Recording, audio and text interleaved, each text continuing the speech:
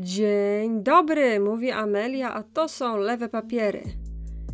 Dziś czytamy jedną z najbardziej znanych prac Murraya Bookchina pod tytułem Przebudowa społeczeństwa. Książka napisana w 1989 roku. Ale najpierw, czemu w ogóle ją czytamy? Otóż trwa konkurs, w którym możecie zgłosić się na uczestnika lub uczestniczkę odcinka omówieniowego na temat zdobycia chleba Kropotkina i na temat anarchokomunizmu. Z tej okazji postanowiłam poświęcić kilka najbliższych tygodni na prezentowanie rozmaitych punktów widzenia w tekstach lewicowych. W tym tygodniu jeszcze jesteśmy w perspektywie anarchistycznej, ale będzie marksizm, będzie komunizm, nie martwcie się. Natomiast nie będę stawiać na długość tekstów, ani na kompletność omówienia. Być może niektóre prace będą omawiane we fragmentach, albo będę wrzucała tylko początkowe rozdziały, jako takie reklamy całego dzieła, może z jakimś krótkim omówieniem na początek.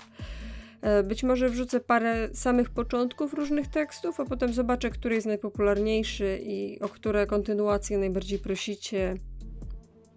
Taka sytuacja. Okej, przechodząc do przebudowy społeczeństwa. O czym to jest? Gdybym miała podsumować tą książkę w jednym zdaniu, to powiedziałabym, że jest ona o tym, że nie da się zwalczyć problemów ekologicznych, z którymi walczymy współcześnie, bez uprzedniego zwalczenia nierówności społecznych. Jak chcecie się dowiedzieć o tym czegoś więcej, to zapraszam do wysłuchania i do doczytania.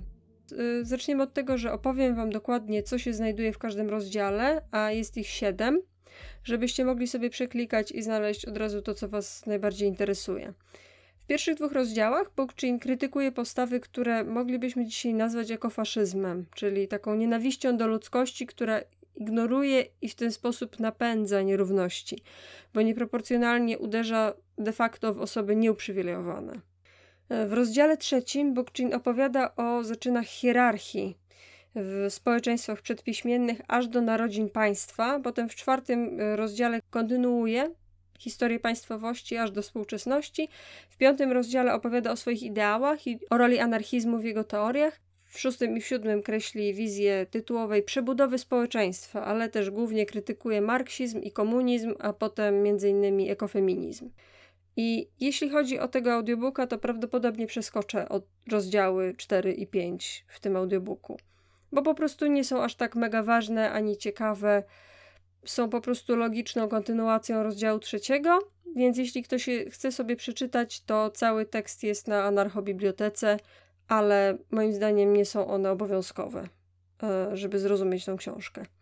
Być może do nich wrócę i nagram, jeśli będziecie mocno błagać, ale raczej po prostu wolę przeznaczyć swój czas na inne teksty. Nawet na krótsze teksty Bookchina, takie jak na przykład wolnościowy municypalizm. I jeszcze jeśli jesteście zainteresowani tematami, które poruszę w tych fragmentach Bookchin, to polecam odcinki naszego podcastu Lewy Interes.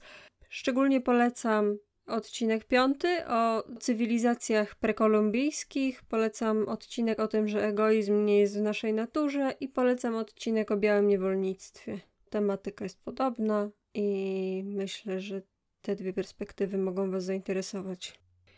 Okej, tymczasem zapraszam do wysłuchania pierwszych 3 rozdziałów przebudowy społeczeństwa i zachęcam do wykonywania kliknięć w przyciski. Subujcie, lajkujcie, subskrybujcie, klikajcie, komentujcie, szerujcie i znajdujcie nas na mediach społecznościowych.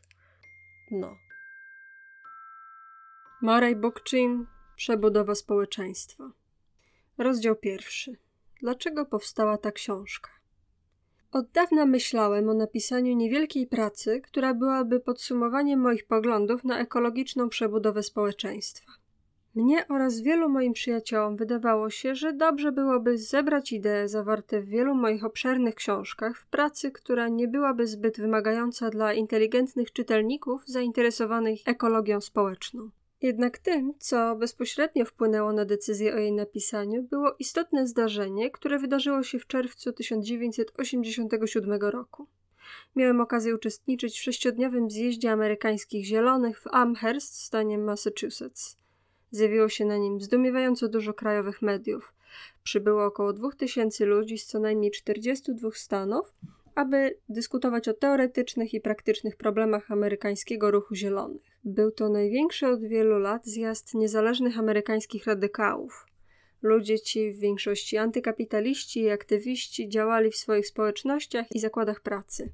Reprezentowali szeroki przekrój amerykańskiego radykalizmu, dając wyraz jego nadziejom i problemom.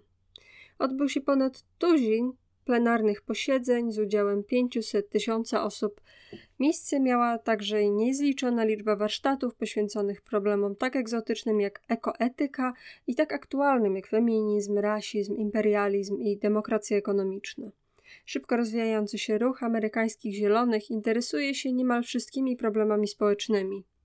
Dyskutowano nad sprawami takimi jak ewentualny udział w wyborach, wybór między niezależnością a polityką koalicyjną, rewolucjonizmem a reformizmem. Krótko mówiąc, nad wszystkimi sprawami, które wypływały wcześniej na większych zjazdach radykałów. Zaistniało tam wszak coś nowego.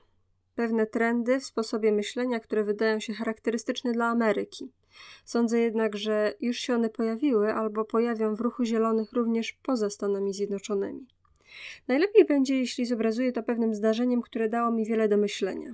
Doszło do niego w czasie poobiedniej rozmowy, gdy ludzie odpoczywali w małych grupach na rozległym trawniku, omawiając wydarzenia mijającego dnia. Pewien młody człowiek z Kalifornii zaczął niejasno mówić o potrzebie podporządkowania się prawom natury i pokornym poddaniu się, o ile dobrze pamiętam, nakazom przyrody. Choć z początku wyglądało to na czystą retorykę, to przemowa zaczęła wydawać mi się coraz bardziej niepokojąca.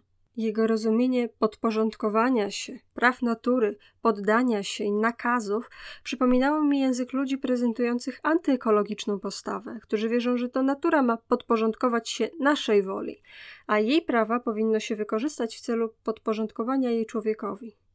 Młody ekolog z Kalifornii, posługujący się rzekomo ekologicznym żargonem, oraz dzisiejszy wyznawcy bóstw nauki, wierzący, że człowiek powinien w swoim własnym interesie całkowicie kontrolować naturę, przy wszystkich dzielących ich różnicach mają jedną cechę wspólną.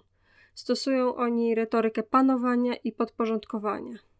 Kalifornijski zielony wierzy, że istoty ludzkie powinny podporządkować się naturze, a wyznawcy scientyzmu, że natura powinna podporządkować się człowiekowi. Dla Kalifornijczyka ludzie to przedmioty panowania, tak jak dla jego scjentystycznych oponentów, zwykle wielkich przemysłowców, finansistów i przedsiębiorców naszego korporacyjnego społeczeństwa, obiektem panowania jest świat życia, obejmujący też ludzi. Fakt, że ludzkość i natura obejmowane są takim samym pojęciem panowania przez hierarchiczną mentalność i hierarchiczne społeczeństwo, wydawał się umykać naszemu bohaterowi z jego uproszczonym poglądem ulegania naturze i jej prawom. Zdumiony faktem, że może myśleć w sposób tak podobny do swoich przeciwników, zadałem mu pytanie, co jest twoim zdaniem przyczyną obecnego kryzysu ekologicznego? Jego odpowiedź była bardzo emocjonalna. Ludzie! To ludzie są odpowiedzialni za kryzys ekologiczny. Czy masz na myśli to, że za brak równowagi ekologicznej odpowiedzialni są czarni, kobiety i uciskani? Nie korporacje, agrobiznes, elity rządzące i państwo? Zapytałem ze zdziwieniem. Tak, ludzie! Odpowiedział z jeszcze większym przejęciem. Wszyscy! Mnożą się, zanieczyszczają planetę, wyczerpują jej zasoby, są chciwi. To dlatego istnieją korporacje, żeby dawać ludziom czego chcą. Sądzę, że dyskusja zakończyłaby się scysją, gdyby owy działacz nie zainteresował się trwającym obok meczem siatkówki i nie przyłączył się do gry. Rozmowa ta utkwiła mi w pamięci. Zapamiętałem ją, ponieważ uderzyło mnie to, do jakiego stopnia odzwierciedla ona sposób myślenia wielu ekologów, z których część zapewne nazwałaby się radykałami. Najbardziej uderzającą cechą owej świadomości jest nie tylko to, że dokładnie odzwierciedla myślenie charakterystyczne dla świata korporacji. Poważniejszą sprawą jest fakt, że odwraca ono naszą uwagę od roli, jaką odgrywa społeczeństwo w spowodowaniu kryzysu ekologicznego. Jeśli to ludzie jako gatunek są odpowiedzialni za problemy ekologiczne, to nie są one rezultatem problemów społecznych. Mówi się o ludzkości, nie zważając na to, czy chodzi o uciskane mniejszości etniczne, czy kobiety, mieszkańców trzeciego świata, czy pierwszego świata, nie odróżniając ich od korporacyjnych elit. W ten sposób usuwa się z pola zainteresowania społeczne korzenie problemów ekologicznych. Wymyśla się nowy grzech pierworodny. Grupa zwierząt nazywana ludzkością jest destruktywną siłą zagrażającą życiu. Istoty ludzkie sprowadzone do roli jednego z gatunków zwierząt mogą być teraz traktowane w terminach zoologii i poddane prawom biologii, które mają spowodować walkę o przetrwanie w przyrodzie. W ten sposób można na przykład wyjaśniać klęskę głodu przy pomocy pojęć takich jak niedobór żywności, którego przyczyną jest zapewne przeludnienie, wojny przez napięcia będące skutkiem tego przeludnienia lub potrzebę zdobycia przestrzeni życiowej. Za pomocą podobnej argumentacji można ignorować lub wyjaśniać nędzę czy choroby. To naturalne hamulce narzucane ludziom przez przyrodę dążącą do równowagi. Można spokojnie zapomnieć, że nędza i głód, jakie trapią świat, są zazwyczaj skutkiem korporacyjnego wyzysku ludzi i natury, skutkiem działalności agrobiznesu i ucisku społecznego. Ludzie przecież są zwierzętami, takimi samymi jak króliki, lemingi itd., podlegającym nieuchronnym prawom przyrody. Kiedy twierdzi się, że wszystkie formy życia są biocentryczne, wymienne, pomimo ich szczególnych cech, to ludzie stają się porównywani do szarańczy czy wirusów, jak z powagą zasugerowali zwolennicy tego punktu widzenia, i są równie zbędni w interakcjach tzw. praw natury. Młody Kalifornijczyk wyraził tylko niektóre poglądy tej ideologii. Równie dobrze mógł być jedną z tych osób, z którymi zetknąłem się niedawno w Stanach Zjednoczonych. Wierzą one, że afrykańskie dzieci, pewnie tak samo jak inne zwierzęta, powinny głodować, ponieważ przeludniają kontynent i są zbyt dużym obciążeniem dla biologicznej żywotności swoich krajów. Uważają także, co jest równie groźne, że epidemię AIDS powinno się uznać za sposób redukcji nadmiernego zaludnienia. Można w podobnie szowinistyczny sposób twierdzić, że imigranci przybywający do Stanów Zjednoczonych z Ameryki Łacińskiej, często Indianie, których przodkowie przybyli do obu Ameryk tysiące lat temu, powinni być zawracani, ponieważ zagrażają naszym zasobom. Pogląd ten, przedstawiony w tak prymitywnej i rasistowskiej formie, nazywający Amerykę tylko naszą, której zasoby są zasadniczo w rękach kilku wielkich korporacji, będzie prawdopodobnie odpychający dla większości Amerykanów. Niemniej jednak, jako upraszczająca, czysto zoologiczna odpowiedź na problemy społeczne, zyskuje on coraz większą popularność, szczególnie wśród ludzi realizujących zmierzające w stronę konserwatyzmu postawy autorytarne bądź macho, którzy zawsze unikali dyskusji nad realnymi problemami społecznymi, chowając się za naturą i prawami natury. Chęć zrównania istot ludzkich żyjących w złożonych, silnie zinstytucjonalizowanych i mocno podzielonych społeczeństwach ze zwykłymi zwierzętami znajduje swój wyraz w rzekomo wyrafinowanych argumentach, które często są używane pod przykrywką filozoficznego radykalizmu ekologicznego. Nowy maltuzjanizm, który utrzymuje, że tempo wzrostu populacji jest większe niż tempo wzrostu produkcji żywności, jest groźnym wytworem ideologicznym.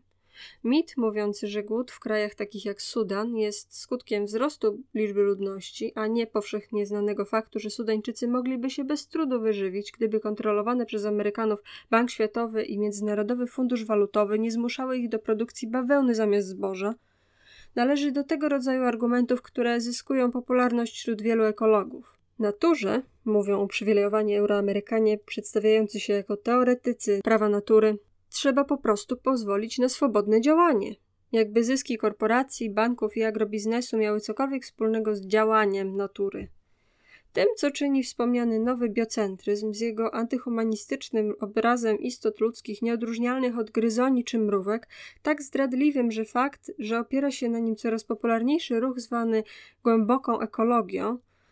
Głęboka ekologia zrodziła się wśród zamożnych ludzi wychowanych na mieszaninie kultów wschodu, bajek z Hollywood i Disneylandu.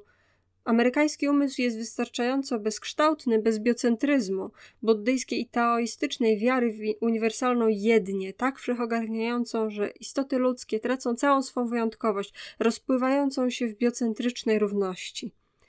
Biedni i żyjący w nędzy, jako jedna z form życia, kiedy są zbędni, podlegają zagładzie, albo też stają się obiektem brutalnego wyzysku, po to, by korporacyjny świat mógł się bogacić. Pojęcia takie jak jednia, biocentryczna demokracja idą ręka w rękę z przepisami na ucisk, nędzę czy nawet eksterminację ludzi.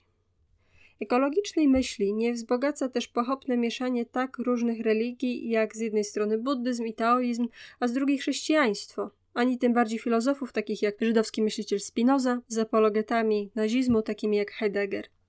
Enuncjacje podobne do stwierdzenia Arnenesa, papieża głębokiej ekologii, że podstawą głębokiej ekologii jest religia lub filozofia, oznaczają, że nie ma ona związku z teorią społeczną. Mieszanka antyhumanizmu, mistycyzmu oraz religii z jej prawem naturalnym stanowi pożywkę dla ekstremalnie wstecznych i atawistycznych poglądów. Zostawmy na boku wszystkie oparte na dobrych chęciach odwołania głębokiej ekologii do decentralizacji, braku hierarchii. Prowadzi to do jeszcze innej egzotycznej tendencji pojawiającej się w ruchach ekologicznych. Mam na myśli paradoksalne dążenia do nowej, teistycznej i ekologicznej duchowości. To, że duchowość może często oznaczać przyzwoitą, zdrową wrażliwość na naturę i jej subtelne interakcje, jest bardzo istotnym powodem, żeby strzec się jej atawistycznej degeneracji, naiwnej formy religii natury, pełnej bogiń, bogów, a na końcu nowej hierarchii kapłanów i kapłanek. Niestety, mistyczne wersje feminizmu, jak również ekologii, okazują się czasem aż nazbyt podatne na te niebezpieczeństwa. Naturalizmowi, ku któremu ekologia skłania się tak wyraźnie, grozi wyrugowanie przez światopogląd nadnaturalny, który jest całkowicie obcy rozwojowi i samokreatywności natury. Czy nie powinniśmy zapytać, dlaczego świat natury zaludnia się bogami i boginiami ziemi, skoro sama ewolucja naturalna jest wspaniałą siłą rodzącą takie bogactwo oraz zdumiewającą różnorodność żywych istot? Czy to nie wystarczy, by ludzki umysł przepełnił podziw i szacunek? Czyż wprowadzanie w naturalny świat istot boskich, będących produktem ludzkiej wyobraźni w imię ekologicznej duchowości, nie jest najbardziej wulgarną formą antropocentryzmu, by użyć słowa, które jest tak potępiane w ruchu ekologicznym? Czczenie każdego bytu, naturalnego czy nadprzyrodzonego, zawsze będzie formą samopodporządkowania i niewolnictwa, które prowadzi do powstawania władzy, czy to w imię natury, czy społeczeństwa, płci, czy religii. Naturalne bóstwa niejednej cywilizacji były przez elity rządzące cynicznie wykorzystywane do podtrzymywania najbardziej skostniałych, opresywnych i nieludzkich form hierarchii społecznej. Kiedy ludzie padają na kolana przed czymkolwiek, co jest od nich wyższe, hierarchia odnosi nad wolnością pierwsze zwycięstwo, a na barki społeczeństwa można zrzucić wszystkie ciężary panowania nad nim. Poruszyłem pewne problemy związane z mizantropijnymi, antyhumanistycznymi trendami w ruchu ekologicznym, nie po to, by oczerniać ten ruch jako taki. Wręcz przeciwnie, moim celem jest oczyszczenie go ze szkodliwych naleciałości i przyjrzenie się obiecującym aspektom ekologii. Powodem napisania tej książki była chęć pokazania, że ekologia, mocno zakorzeniona w krytyce społecznej oraz wizji zmian społecznych, może umożliwić nam przebudowę społeczeństwa z korzyścią zarówno dla natury, jak i ludzkości. Celu tego nie da się osiągnąć, jeśli bezmyślnie przechodzi się z jednej skrajności, całkowitego panowania człowieka nad naturą, w drugą, mętnej, biocentrycznej czy antyhumanistycznej perspektywy, która sprowadza ludzkość do roli pasożytniczego stada komarów na zamglony mistyką bagnach nazywanych naturą. Musimy zejść z ideologicznej katapulty, która rzuca nas od jednej mody do drugiej, od jednego absurdu do drugiego. Powrót do radykalizmu z przeszłości, kiedy pewne dogmaty były społecznie inspirujące oraz otoczone aurą romantycznego buntu, jest kuszący. Wychowywałem się w tej epoce pół wieku temu i uważam ją za wspaniałą z emocjonalnego punktu widzenia, niemniej jednak złą. Tradycyjny radykalizm jest obecnie w rozsypce. Większość z tego, co uchodzi dziś za socjalizm i komunizm, w rzeczywistości wspiera dominujące społeczeństwo rynkowe. Staroświeckie hasła, takie jak nacjonalizacja własności, gospodarka planowa, służą coraz większej centralizacji i racjonalizacji korporacyjnej gospodarki oraz państwa. Szacunek Marksa dla innowacji technologicznych czy rozwoju może posłużyć najbardziej szkodliwym założeniom technokratycznej ideologii oraz biurokracji. Nawet strategiczne cele polityczne ortodoksyjnego radykalizmu oraz jego wizja proletariatu jako klasy panującej znikają wraz z zastępowaniem robotników przez maszyny. Pod czerwonymi sztandarami nie gromadzą się już masy, tylko widma buntowników z przeszłości, którzy zginęli w nieudanych powstaniach oraz przywódców, którzy powiedzieli ich w przepaść historii. Natomiast liberalna ekologia zagłusza wyrzuty sumienia zachłannych przemysłowców angażujących się w niesmaczne targi z ekologicznymi lobbystami, prawnikami i urzędnikami publicznymi. Dla tych ludzi natura jest zbiorem zasobów naturalnych. Ich działania mają na celu pozbycie się wyrzutów sumienia dzięki zasadzie mniejszego zła, a nie zasadzie większego dobra i moralności. Zazwyczaj wielki las wymienia się na małą szkółkę leśną, a wielkie mokradła na mały, zapewne ulepszony rezerwat. Tymczasem stan środowiska pogarsza się w szalonym tempie. Podstawowe jego elementy, jak choćby skład procentowy gazów w atmosferze i czynniki, które mają na niego wpływ, załamują się. Rośnie stosunek dwutlenku węgla do tlenu. Ulegające łatwej degradacji ekologicznej lasy deszczowe, istniejące od co najmniej 60 milionów lat, w których rola w utrzymywaniu składu powietrza przez nas wdychanego jest niepodważalna, są lekkomyślnie wycinane. Substancje chemiczne, takie jak chlorofluorowęglowodory, zagrażają warstwie ozonowej chroniącej wszystkie wyższe formy życia przed szkodliwym promieniowaniem ultrafioletowym słońca. To główne szkody czynione planecie. Dodajmy do tego codzienną emisję z zanieczyszczeń, kwaśne deszcze, szkodliwe dodatki do żywności oraz trucizny zużywane w rolnictwie, które mogą spowodować cały przekrój chorób, pochłaniających dziś ofiary w ludziach i wśród innych istot żywych. Te potencjalnie katastrofalne zmiany równowagi ekologicznej Ziemi wymykają się spod kontroli na skutek kompromisów, jakimi podążają liberalni ekolodzy. W istocie tym, co czyni liberalne podejście tak beznadziejnie nieskutecznym, jest fakt, że traktuje ono obecny porządek jako dane, niczym wodę, którą pijemy i powietrze, którym oddychamy. Wszystkie te kompromisy oparte są na przeświadczeniu, że społeczeństwo rynkowe, własność prywatna i obecne państwo biurokratyczne nie mogą ulec żadnym poważnym zmianom. W ten sposób dominujący porządek, a nie rozum i etyka, określa zasady kompromisu, tak jak zasady gry w szachy i wzór szachownicy określają z góry to, jakie ruchy są dozwolone. Ekologiczna gra według zasad prowadzi do tego, że świat natury, łącznie z uciskanymi ludźmi, zostaje ograniczony kawałek po kawałku, aż w końcu nie zostanie całkowicie zniszczony. Tak długo jak liberalna ekologia opiera się na status quo, prawa własności zawsze będą ważniejsze niż prawa ogółu, a władza będzie wygrywać z tymi, którzy jej nie mają. Czy chodzi o las, mokradła, czy dobre ziemie uprawne, inwestor, który posiada te zasoby, zwykle ustala warunki, na których odbywają się negocjacje, aż w końcu nad względami ekologicznymi zwyciężają ekonomiczne profity. Liberalna ekologia nie jest w stanie pojąć, że społeczeństwo kapitalistyczne oparte na konkurencji i nieustannym wzroście musi w końcu pochłonąć świat natury, tak jak nowotwór musi w końcu pochłonąć żywiciela. Osobiste intencje, dobre czy złe, mają niewiele wspólnego z tym procesem. Gospodarka oparta na zasadzie wzrost albo śmierć musi z konieczności stanąć do walki ze światem natury i pozostawiać za sobą spaloną ziemię, przedzierając się przez biosferę. Nie trzeba chyba dodawać, że nastawiony na wzrost, zbiurokratyzowany i mocno rozwarstwiony świat socjalistyczny nie stanowi żadnej alternatywy dla skompromitowanego liberalizmu. Kraje totalitarne są także winne rabunku planety. Najważniejszą różnicą między nimi a zachodnim odpowiednikiem jest to, że gospodarka planowa robi to bardziej systematycznie. Każdy sprzeciw, liberalny czy radykalny, jest skutecznie uciszany przez instytucje państwa policyjnego.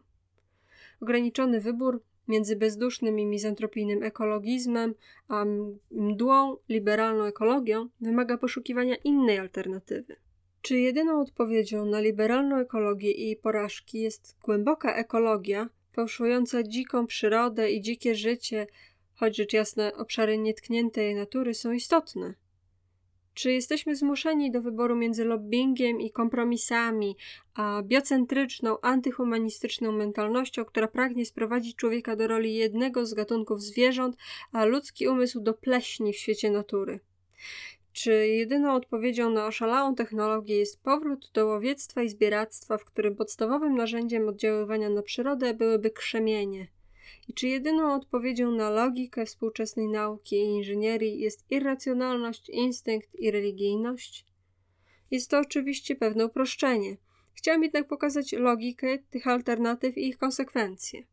Z jednej strony nie mam zamiaru przeczyć, że nawet liberalna ekologia i instynktowna wrażliwość odgrywają swoją rolę w sprzeciwie wobec technologii służącej bezmyślnemu wzrostowi, akumulacji i konsumpcji. Protesty przeciwko budowie elektrowni atomowej, nowej autostrady, wyrębowi lasu czy budowie nowego budynku, który szpeci panoramę miasta, są ważnymi, choć ograniczonymi działaniami mającymi powstrzymać dalsze niszczenie środowiska.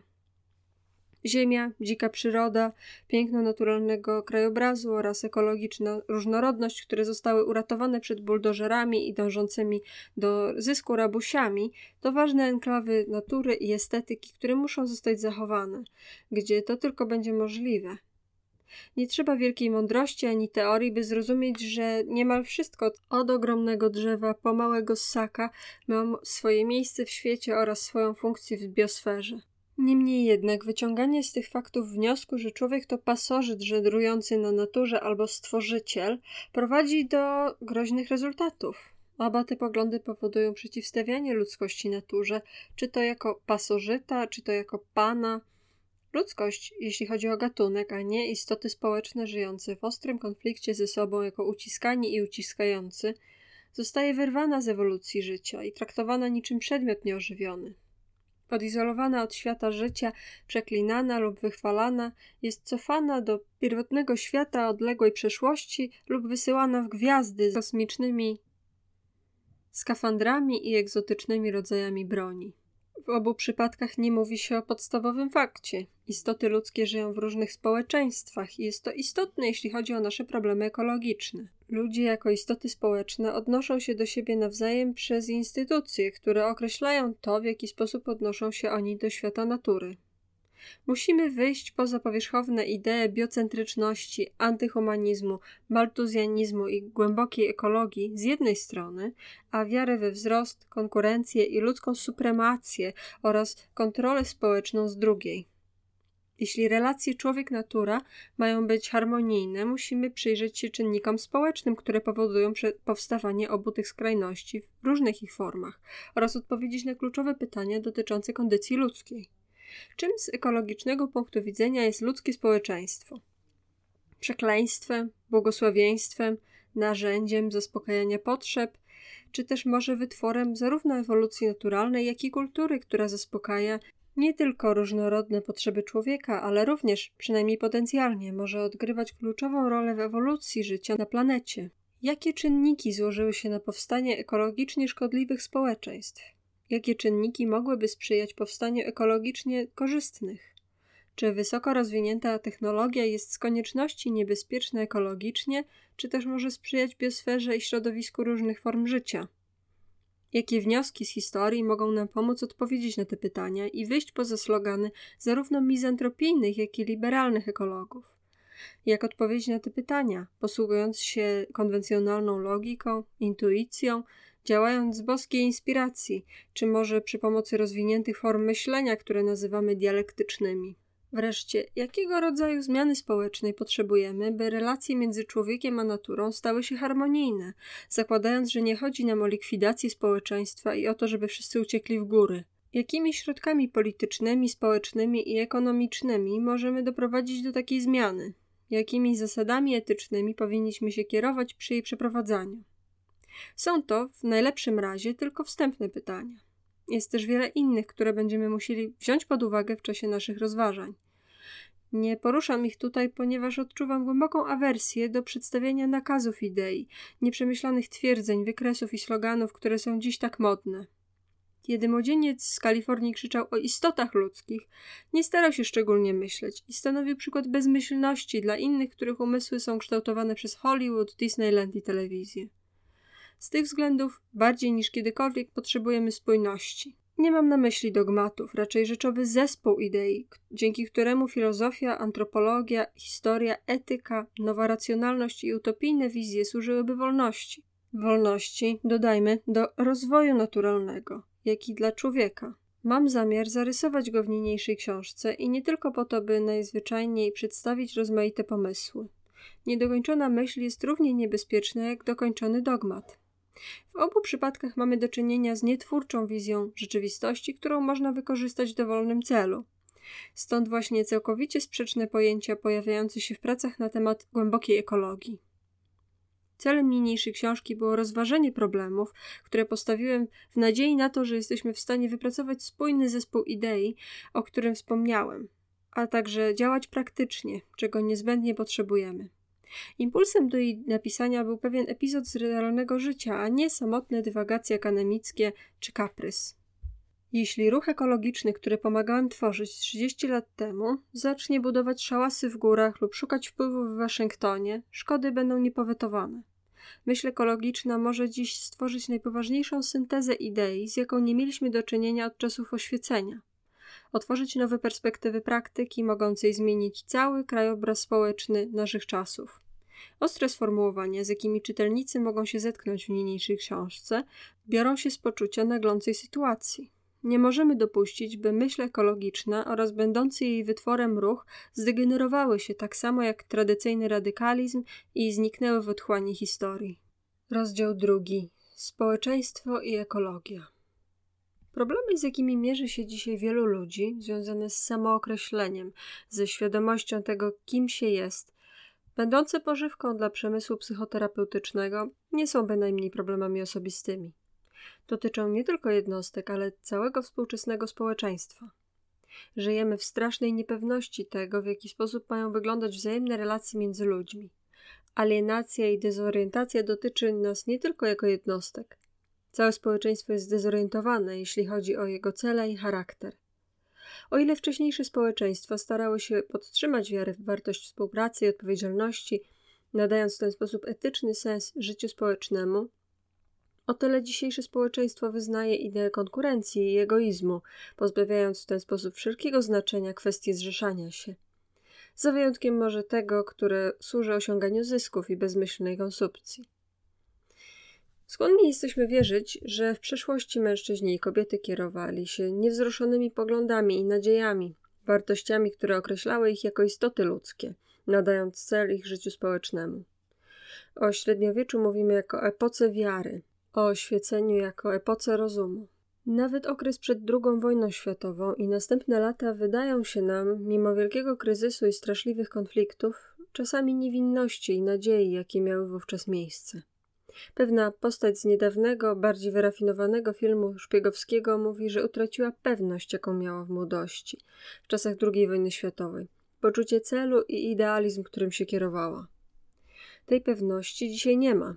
Zastąpiła ją dezorientacja. Przekonanie, że technologia i nauka polepszą życie ludzkie, jest kwestionowane przez rozprzestrzenianie się broni nuklearnej, masowy głód w trzecim świecie i nędzę w pierwszym. Żarliwej wierze, że wolność zatriumfuje nad tyranią, zadaje kłam coraz większa centralizacja państw i uprzedmiotawianie ludzi.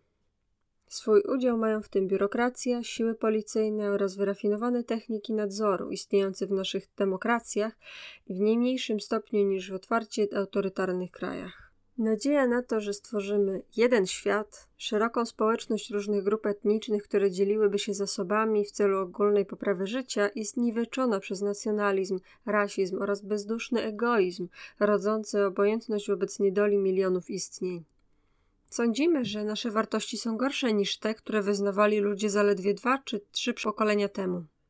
Obecna generacja wydaje się być bardziej egoistyczna, nastawiona na indywidualizm oraz nieżyczliwa niż poprzednie. Brakuje jej poszanowania rodziny, społeczności oraz wzajemnej pomocy. Jednostka wydaje się stykać ze społeczeństwem raczej za pośrednictwem biurokratycznych urzędów niż nieobojętnych ludzi. Owy brak tożsamości społecznej i poczucia sensu jest tym gorszy, iż stoimy w obliczu narastających problemów. Wojna w naszych czasach jest stanem chronicznym. Nie istnieje poczucie bezpieczeństwa ekonomicznego. Solidarność międzyludzka jest mitem. Problemy, przed którymi stajemy, dotyczą zwłaszcza ekologicznej apokalipsy, katastrofalnego załamania się systemów utrzymujących stabilność planety. Żyjemy w ciągłym zagrożeniu tym, że społeczeństwo opętane dążeniem do osiągania wzrostu, zastępowaniem tego, co organiczne, nieorganicznym, ziemi betonem, lasu nieużytkiem, a różnorodności form życia prostymi ekosystemami, wyrządzi w świecie życia nieodwracalne szkody. Krótko mówiąc, cofnięciem ewolucyjnego zegara do czasów wcześniejszego, mniej organicznego świata, w którym nie przeżyją żadne złożone formy życia, łącznie z gatunkiem ludzkim. Niepewność co do naszej przyszłości, celu i sensu prowadzi więc do niepokojącego pytania, czy samo społeczeństwo nie jest przekleństwem, chorobą pasożytującą na życiu. Czy mamy się w jakimkolwiek stopniu lepiej, żyjąc w tym, co nazywa się cywilizacją, a co wydaje się zmierzać w kierunku zniszczenia świata natury, wytworzonego w czasie milionów lat ewolucji życia? Pojawiła się cała gałąź literatury przyciągająca miliony czytelników, która wyraża nowy pesymizm dotyczący cywilizacji jako takiej. Literatura ta przeciwstawia technologię rzekomo dziewiczej, organicznej naturze. Miasto, wsi, wieś dzikości, naukę czci oddawanej życiu, rozum, niewinności, intuicji oraz oczywiście ludzkość całej biosferze. Wydajemy się tracić wiarę we wszystkie charakterystyczne dla ludzi zdolności. Zdolność do życia w pokoju z innymi, zdolność do troszczenia się o innych i inne formy życia. Pesymizm ten podsycają bez przerwy socjobiolodzy, którzy wiążą nasze wady z genami, antyhumaniści, którzy potępiają nasze nienaturalne uczucia oraz biocentryści, którzy umniejszają znaczenia naszego rozumu, twierdząc, że nie jesteśmy warci więcej niż insekty. Krótko mówiąc, jesteśmy świadkami szeroko zakrojonego ataku na kompetencje rozumu, nauki i technologii w kwestii polepszania naszego świata dla nas i dla życia w ogóle. Myśl, iż cywilizacja z konieczności przeciwstawia się naturze, że w istocie psuje naturę ludzką, pojawia się po raz kolejny od czasów Rousseau. Akurat wówczas, gdy potrzebujemy, jak nigdy przedtem, naprawdę ludzkiej i ekologicznej cywilizacji, o ile mamy uratować naszą planetę i samych siebie. Cywilizacja racjonalna i techniczna jest coraz powszechniej uważana za chorobę. Nawet samo istnienie społeczeństwa jest kwestionowane do tego stopnia, że jego wpływ na człowieka uważa się za nieuchronnie szkodliwy i nienaturalny. Ludzkość jest więc oskarżana przez samych ludzi o destrukcję i zagrażanie życiu. Naszym czasom zamętu i rozbicia własnej tożsamości towarzyszy problem postrzegania ludzkiego życia jako chaosu, którego źródło leży w nieokiełznanej skłonności człowieka do destrukcji, tym wyraźniej się przejawiającej, że dysponujemy rozumem, nauką i technologią. Oczywiście niewielu antyhumanistów, biocentryków i mizantropów teoretyzujących na temat ludzkiej kondycji jest gotowych podążać tym tropem ku aż tak absurdalnym wnioskom. Istotnym jest, jeśli chodzi o tę mieszankę nastrojów i niedokończonych idei, że różne instytucje oraz relacje, które składają się na to, co nazywamy społeczeństwem, są z reguły pomijane. Używa się niejasnych słów typu ludzkość lub zoologicznych terminów typu homo sapiens, by przemilczeć głębokie różnice, często ostre antagonizmy między uprzywilejowanymi białymi a kolorowymi, mężczyznami a kobietami, biednymi a bogatymi, uciskanymi i uciskającymi. W ten sposób używa się niejasnych określeń typu społeczeństwo czy cywilizacja, by przemilczeć głębokie różnice między społeczeństwami wolnymi, niehierarchicznymi, bezklasowymi i bezpaństwowymi, a społeczeństwami w różnym stopniu hierarchicznymi, klasowymi, państwowymi i autorytarnymi. W rezultacie zoologia zastępuje społecznie zorientowaną ekologię. Ogólnikowe prawa natury, oparte na wahaniach populacji wśród zwierząt, zastępują istniejące wśród ludzi konflikty ekonomiczne lub społeczne. Przeciwstawianie społeczeństwa naturze, człowieka biosferze oraz rozumu, technologii i nauki mniej rozwiniętym, często prymitywnym formom interakcji człowieka ze światem natury nie pozwala nam dostrzec bardzo skomplikowanych różnic i podziałów wewnątrz społeczeństwa. Ich zauważenie jest istotne pod względem zdefiniowania naszych problemów, a zarazem ich rozwiązania. W starożytnym Egipcie na przykład czczono mnóstwo animistycznych bóstw, z których wiele miało postać częściowo ludzką, częściowo zwierzęcą. W Babilonii istniał panteon bardzo ludzkich bóstw politycznych. Jednak w Egipcie istniała nie mniej schierarchizowana struktura społeczna niż w Babilonii i równie, jeśli nie bardziej autorytarna, jeśli chodzi o stosunek do jednostki.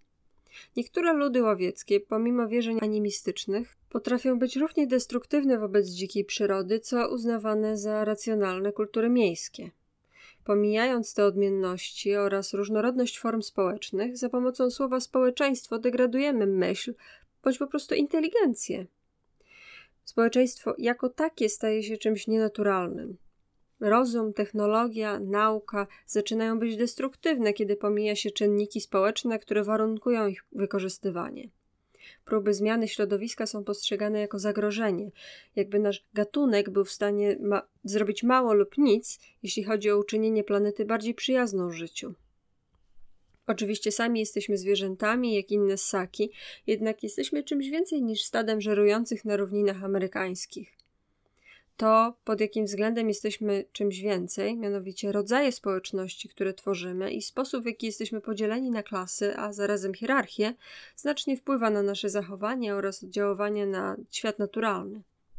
W końcu, kiedy tak radykalnie oddziela się ludzi i społeczeństwo od natury lub naiwnie sprowadza do zoologii, nie jesteśmy w stanie pojąć tego, na jakich zasadach ludzka natura wywodzi się z natury przedludzkiej, a ewolucja społeczna z ewolucji naturalnej. W epoce alienacji Ludzkość jest oddzielona lub wyobcowana nie tylko od siebie samej, ale również od świata natury, w którym była zakorzeniona jako złożona i myśląca forma życia. Liberalni i mizantropijni ekolodzy uparcie twierdzą, że my, jako gatunek, jesteśmy odpowiedzialni za niszczenie środowiska. Nie trzeba odwiedzać enklaw mistyków i guru w San Francisco, by spotkać się z aż tak aspołecznym podejściem do problemów ekologicznych oraz ich przyczyn. W Nowym Jorku jest podobnie. Trudno zapomnieć wystawę ekologiczną w nowojorskim Muzeum Historii Naturalnej z lat 70., przedstawiającą przykłady zanieczyszczeń środowiska. Zamykała ją ekspozycja zatytułowana Najniebezpieczniejsze zwierzę na ziemi, składająca się po prostu z lustra, w którym odbijał się oglądający ją widz. Pamiętam czarne dziecko stojące przed lustrem i białego nauczyciela, który wyjaśniał mu sens tej bezczelnej ekspozycji. Nie było wystaw przedstawiających zarządy korporacji czy dyrektorów planujących wycinkę lasu, ani urzędników rządowych, którzy z nimi współpracują. Ekspozycja mówiła jedno: ludzie jako tacy są odpowiedzialni za zaburzenia ekologiczne.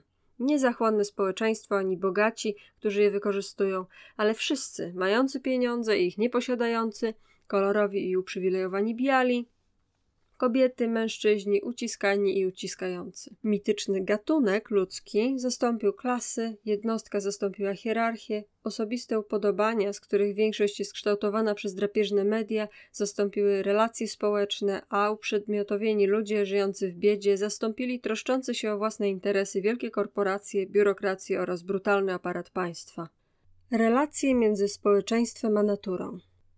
Pozostawiając już tak obraźliwe wystawy ekologiczne, które uprzywilejowanych i nieuprzywilejowanych stawiają w jednym rzędzie, trzeba w tym miejscu dokonać ważnego posunięcia. Społeczeństwo włączyć w obręb ekologii. Położenie nacisku na fakt, że niemal wszystkie problemy ekologiczne są problemami społecznymi, a nie tylko czy głównie skutkami ideologii religijnych, duchowych i politycznych, jest dziś ważniejsze niż kiedykolwiek. To, że te ideologie mogą sprzyjać antyekologicznym postawom ludzi ze wszystkich warstw społecznych, jest oczywiste. Musimy jednak zapytać, skąd one się biorą. Potrzeby ekonomiczne mogą często zmuszać do działania wbrew własnym, najlepszym chęciom, nawet mocno uzasadnionym naturalnymi wartościami. Drwale, których zatrudnia się do wyrębu wspaniałego lasu, wcale nie czują nienawiści do drzew, po prostu muszą je wycinać, tak samo jak pracownicy farmy muszą mordować zwierzęta hodowlane. Oczywiście w każdej grupie czy zawodzie zdarzają się destruktywne i sadystyczne jednostki. Również wśród mizantropijnych ekologów, którzy chcieliby wytępienia ludzkości. Większość jednak nie wybiera tego rodzaju pracy z własnej woli, tak samo jak nie wybiera się tak ciężkiej pracy jak na przykład górnictwo. Ludzie to robią, bo muszą, co jest przede wszystkim wynikiem relacji społecznej, na którą nie mają wpływu. Żeby zrozumieć aktualne problemy ekologiczne, ekonomiczne i polityczne, musimy badać ich społeczne przyczyny. Musimy też rozwiązywać je metodami społecznymi. Głęboka, duchowa, antyhumanistyczna i mizantropijna ekologia, kiedy zwraca naszą uwagę na skutki zamiast na społeczne przyczyny, wprowadza nas w błąd. Żeby zrozumieć najważniejsze zmiany w obrębie ekologii, musimy przyglądać się zmianom w relacjach społecznych. Tymczasem w tym miejscu odwraca się uwagę od społeczeństwa, zajmując się duchowością, kulturą czy niejasno zdefiniowaną tradycją. Biblia nie stworzyła europejskiego antynaturalizmu, umacniała antynaturalizm, który pomimo animistycznych cech religii przedchrześcijańskich istniał na tym kontynencie od czasów pogańskich. Antynaturalistyczny wpływ chrześcijaństwa zaczął być szczególnie wyraźny wraz z pojawieniem się kapitalizmu. Żeby zrozumieć, dlaczego ludzie wybierają różne postawy, niektóre mocno naturalistyczne, inne mocno antynaturalistyczne, trzeba przyjąć perspektywę społeczną. Co więcej, musimy też przyjrzeć się bliżej samemu społeczeństwu. Trzeba przeanalizować relacje między społeczeństwem a naturą, przyczyny, dla których może ono zniszczyć świat natury, ale z drugiej strony przyczyny, dla których mogło i wciąż może doskonalić i wspierać naturalną ewolucję i wnosić w nią wielki wkład. Jeśli mówimy o społeczeństwie w jakimś abstrakcyjnym i ogólnym sensie, a pamiętajmy, że każde społeczeństwo w perspektywie historycznej jest wyjątkowe i różne od innych, jesteśmy zmuszeni do przyjrzenia się również temu, co nazywamy uspołecznieniem. Społeczeństwo to dany układ relacji, który często bierzemy za pewnik i postrzegamy jako niezmienny. Dziś wielu ludziom wydaje się, że społeczeństwo rynkowe oparte na handlu i konkurencji istnieje od zawsze, choć powinniśmy zdawać sobie sprawę, że istniały społeczeństwa przedrynkowe oparte na ekonomii daru i współpracy. Uspołecznienie z drugiej strony jest procesem, tak jak życie indywidualne.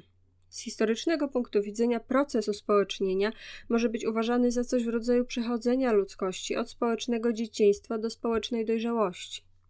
Kiedy zaczynamy analizować uspołecznienie, uderza nas to, że samo społeczeństwo, jego najpierwotniejsze formy, wywodzi się z natury. Ewolucja społeczna jest dosłownie przedłużeniem ewolucji naturalnej w sferze ludzkiej. Jak stwierdził około 2000 lat temu rzymski mówca i filozof Cyceron, pracą swoich rąk powołujemy do życia w królestwie natury drugą własną naturę. Oczywiście spostrzeżenie Cycerona nie jest kompletne. Pierwotne, zapewne nietknięte królestwo natury, czy jak mówiono, pierwszej natury, nie jest tylko pracą własnych rąk, przekształcane w całości lub częściowo w drugą naturę. Myślenie, język oraz bardzo złożone procesy biologiczne również odgrywają ważną, a czasem decydującą rolę w tworzeniu drugiej natury w ramach pierwszej natury. Świadomie używam terminu przekształcenie po to, by podkreślić fakt, iż druga natura nie jest po prostu czymś, co pojawia się poza pierwszą naturą. Stąd szczególne znaczenie, jakie trzeba wiązać z wyrażeniem Cycerona w królestwie natury. Podkreślając, że druga natura, czy mówiąc ściślej społeczeństwo, w szerokim tego słowa znaczeniu, pojawia się w obrębie pierwotnej pierwszej natury. Przyznaje się, choćbyśmy teoretycznie przeciwstawiali społeczeństwo naturze, iż życie społeczne ma zawsze wymiar naturalistyczny. Ekologia społeczna mówi jasno, że społeczeństwo jest w świecie nagłą erupcją. Życie społeczne niekoniecznie musi przeciwstawiać się naturze w niekończącej się z nią wojnie. Pojawienie się społeczeństwa jest faktem naturalnym, mającym swój początek w biologii ludzkiego uspołecznienia. Proces uspołecznienia, z którego bierze się społeczeństwo, czy to w formie rodzin, grup, plemion, czy też bardziej złożonych kontaktów międzyludzkich, ma swoje źródło w relacji rodzice-dziecko, szczególnie w więziach między matką i dzieckiem. Oczywiście biologiczna matka może w tym procesie zostać zastąpiona przez innych, np. ojca, krewnych, czy też wszystkich członków społeczności. A gdy rodzice społeczni i rodzeństwo społeczne, to znaczy społeczność, w której jest dziecko, zaczynają uczestniczyć w opiece, którą zajmują się zazwyczaj rodzice biologiczni, rzeczywiście możemy mówić o społeczeństwie. Następuje więc przejście z grupy reprodukcyjnej ku instytucjonalizacji relacji międzyludzkich i od względnie bezkształtnej zbiorowości zwierzęcej ku wyraźnie zorganizowanemu porządkowi społecznemu. Wydaje się jednak, bardziej niż prawdopodobne, że u początków społeczeństwa przejście istot ludzkich do drugiej natury następowało dzięki uspołecznieniu związanemu z więzami krwi, szczególnie między matką a dzieckiem. Przekonamy się, że struktury czy instytucje, które znamionują przejście od zwykłej zbiorowości zwierzęcej do autentycznego społeczeństwa, w miarę upływu czasu gruntownie się zmieniają i że zmiany te mają kapitalne znaczenie w ekologii społecznej. Społeczeństwa rozwijają się wokół grup statusu społecznego, hierarchii, klas i formacji państwowych. Reprodukcja oraz opieka rodzinna pozostają podłożem biologicznym każdej formy uspołecznienia, czynnikiem początkującym uspołecznienie młodych ludzi i tworzenie się społeczeństwa. Jak zauważył w pierwszej połowie XX wieku Robert Briffaut, jedyny znany czynnik, dzięki któremu charakter najbardziej podstawowej ludzkiej grupy i grupy zwierzęcej różnią się znacznie od siebie, to związek między matką a potomstwem, który wśród zwierząt jest jedyną formą prawdziwej solidarności. W gromadzie ssaków związek ten trwa coraz dłużej, co jest konsekwencją przedłużenia czasu trwania zależności dzieci. Przedłużenie to Briffaut wiązał z dłuższym rozwojem płodowym i wyższą inteligencją. Wymiar biologiczny, akcentowany przez Briffaut w kontekście społeczeństwa i uspołecznienia, musi być mocno podkreślony. To czynnik kluczowy zarówno w kwestii formowania się społeczeństwa w czasie zwierzęcej ewolucji, jak i jego odtwarzania w naszym codziennym życiu. Pojawienie się dziecka oraz opieka, którą jest otoczone przez wiele lat, przypomina nam, że nie chodzi tylko o reprodukcję ludzi, ale i społeczeństwa. Dzieci w porównaniu z potomstwem innych gatunków rozwijają się powoli. Żyjąc w bliskim związku z rodzicami, rodzeństwem, krewnymi i społecznością, zachowują plastyczność umysłu, która jest przyczyną pojawienia się twórczych jednostek oraz grup społecznych. Chociaż zwierzęta mogą zbliżać się do ludzkich form związków społecznych, to nie tworzą drugiej natury obejmującej tradycję kulturową, nie posługują się złożonym językiem, nie korzystają ze zdolności do tworzenia pojęć, nie mają możliwości przekształcania środowiska tak, by służyło ich potrzebom. Szympans na przykład w wieku 10 lat jest już w pełni dorosły. Ludzie natomiast dorastają przez lat 20. Szympans potrzebuje połowy czasu potrzebnego człowiekowi do osiągnięcia dorosłości umysłowej i fizycznej, a jego umiejętności uczenia się, a przynajmniej myślenia, są niezmienne, inaczej niż u człowieka, który może zwiększać się przez dziesięciolecia. Podobnie zbiorowości szympansów są często specyficzne i dość ograniczone, natomiast ludzkie są stabilne, mocno zinstytucjonalizowane, charakteryzują się stopniem solidarności oraz kreatywności, która, jak nam wiadomo, nie ma swojego odpowiednika wśród innych gatunków. Ta zwiększona plastyczność umysłowa człowieka, jego zależność i społeczna kreatywność posiada dwa aspekty, które mają decydujące znaczenie. Po pierwsze, wczesna zbiorowość ludzka musiała u swoich członków rozwinąć silne predyspozycje do wzajemnej zależności, a nie bezwzględnego indywidualizmu, jaki wiążemy z niezależnością. Przygniatająca ilość dowodów antropologicznych świadczy o tym, że we wspólnotach pierwotnych partycypacja, pomoc wzajemna, solidarność i empatia były bardzo ważnymi wartościami społecznymi. Pogląd, że ludzie są wzajemnie zależni od siebie pod względem osiągania wygody życia, a w zasadzie przetrwania, wziął się z dłuższej zależności od dorosłych. Niezależność, nie mówiąc już o konkurencji, byłaby obca, o ile nie dziwaczna, dla istoty wychowanej przez wiele lat w zależności od innych. Troska o innych ludzi była uważana za całkowicie naturalną dla włączonej w kulturę istoty, wyraźnie potrzebującej z kolei dłuższego okresu opieki. Nasza współczesna wersja indywidualizmu, a ściślej mówiąc egoizmu, kłóci się z wcześniejszą solidarnością i pomocą wzajemną, bez których zwierzę tak słabe fizycznie jak człowiek nie przetrwałoby nawet będąc dorosłym, a tym bardziej jako dziecko. Po drugie, wzajemna zależność ludzi musiała przyjąć wysoce zorganizowaną formę. Nie ma dowodów na to, że naturalne są dla nas dość luźne więzi, występujące u najbliżej z nami spokrewnionych naczelnych. To, że międzyludzkie więzi społeczne mogą zostać zerwane lub zdeinstytucjonalizowane w okresach radykalnych zmian lub kulturowego upadku, jest oczywiste. Niemniej we względnie stabilnych warunkach społeczeństwo nigdy nie było hordą, którą XIX-wieczni antropolodzy uznawali za jego fundament. Wręcz przeciwnie, dowody świadczą o tym, że wszyscy ludzie, być może nawet nasi dalecy przodkowie, hominidzi, żyli w zorganizowanych grupach rodzinnych, a później we wspólnotach pierwotnych, plemionach, wioskach itd. Krótko mówiąc, byli ze sobą związani i są nadal, nie tylko emocjonalnie i moralnie, ale również organizacyjnie, dzięki dość wyraźnym i trwałym instytucjom. Zwierzęta mogą tworzyć luźne zbiorowości, a nawet wspólnie chronić swoje młode przed drapieżnikami.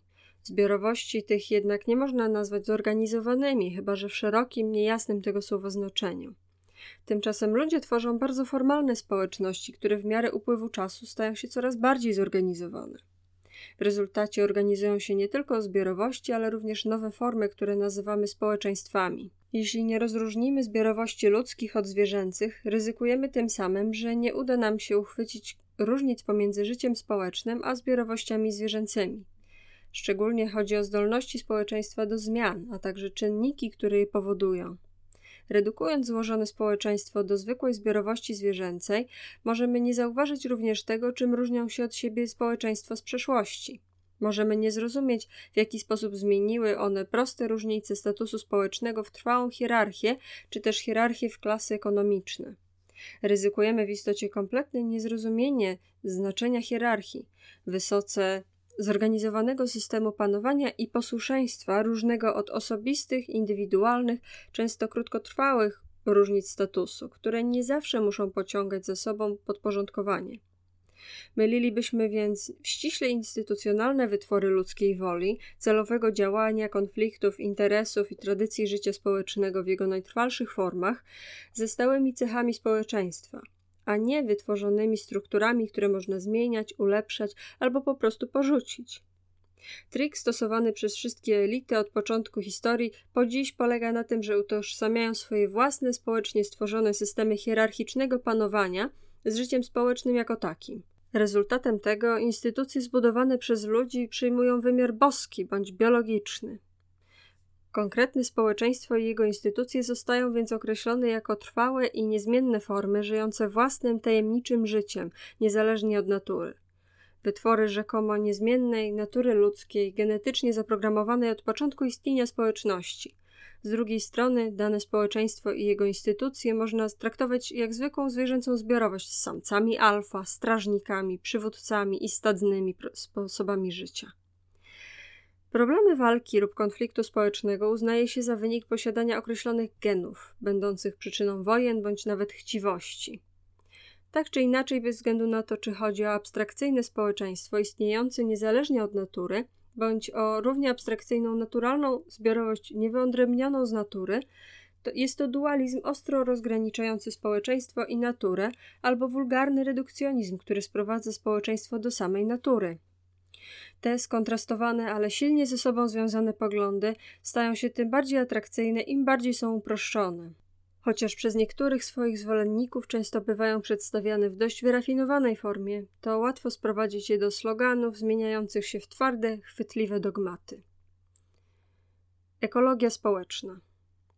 Podejście do społeczeństwa oraz natury typowe dla ekologii społecznej może wydawać się bardziej wymagające intelektualnie, jednak unika ono uproszczeń dualizmu i wulgarnego redukcjonizmu.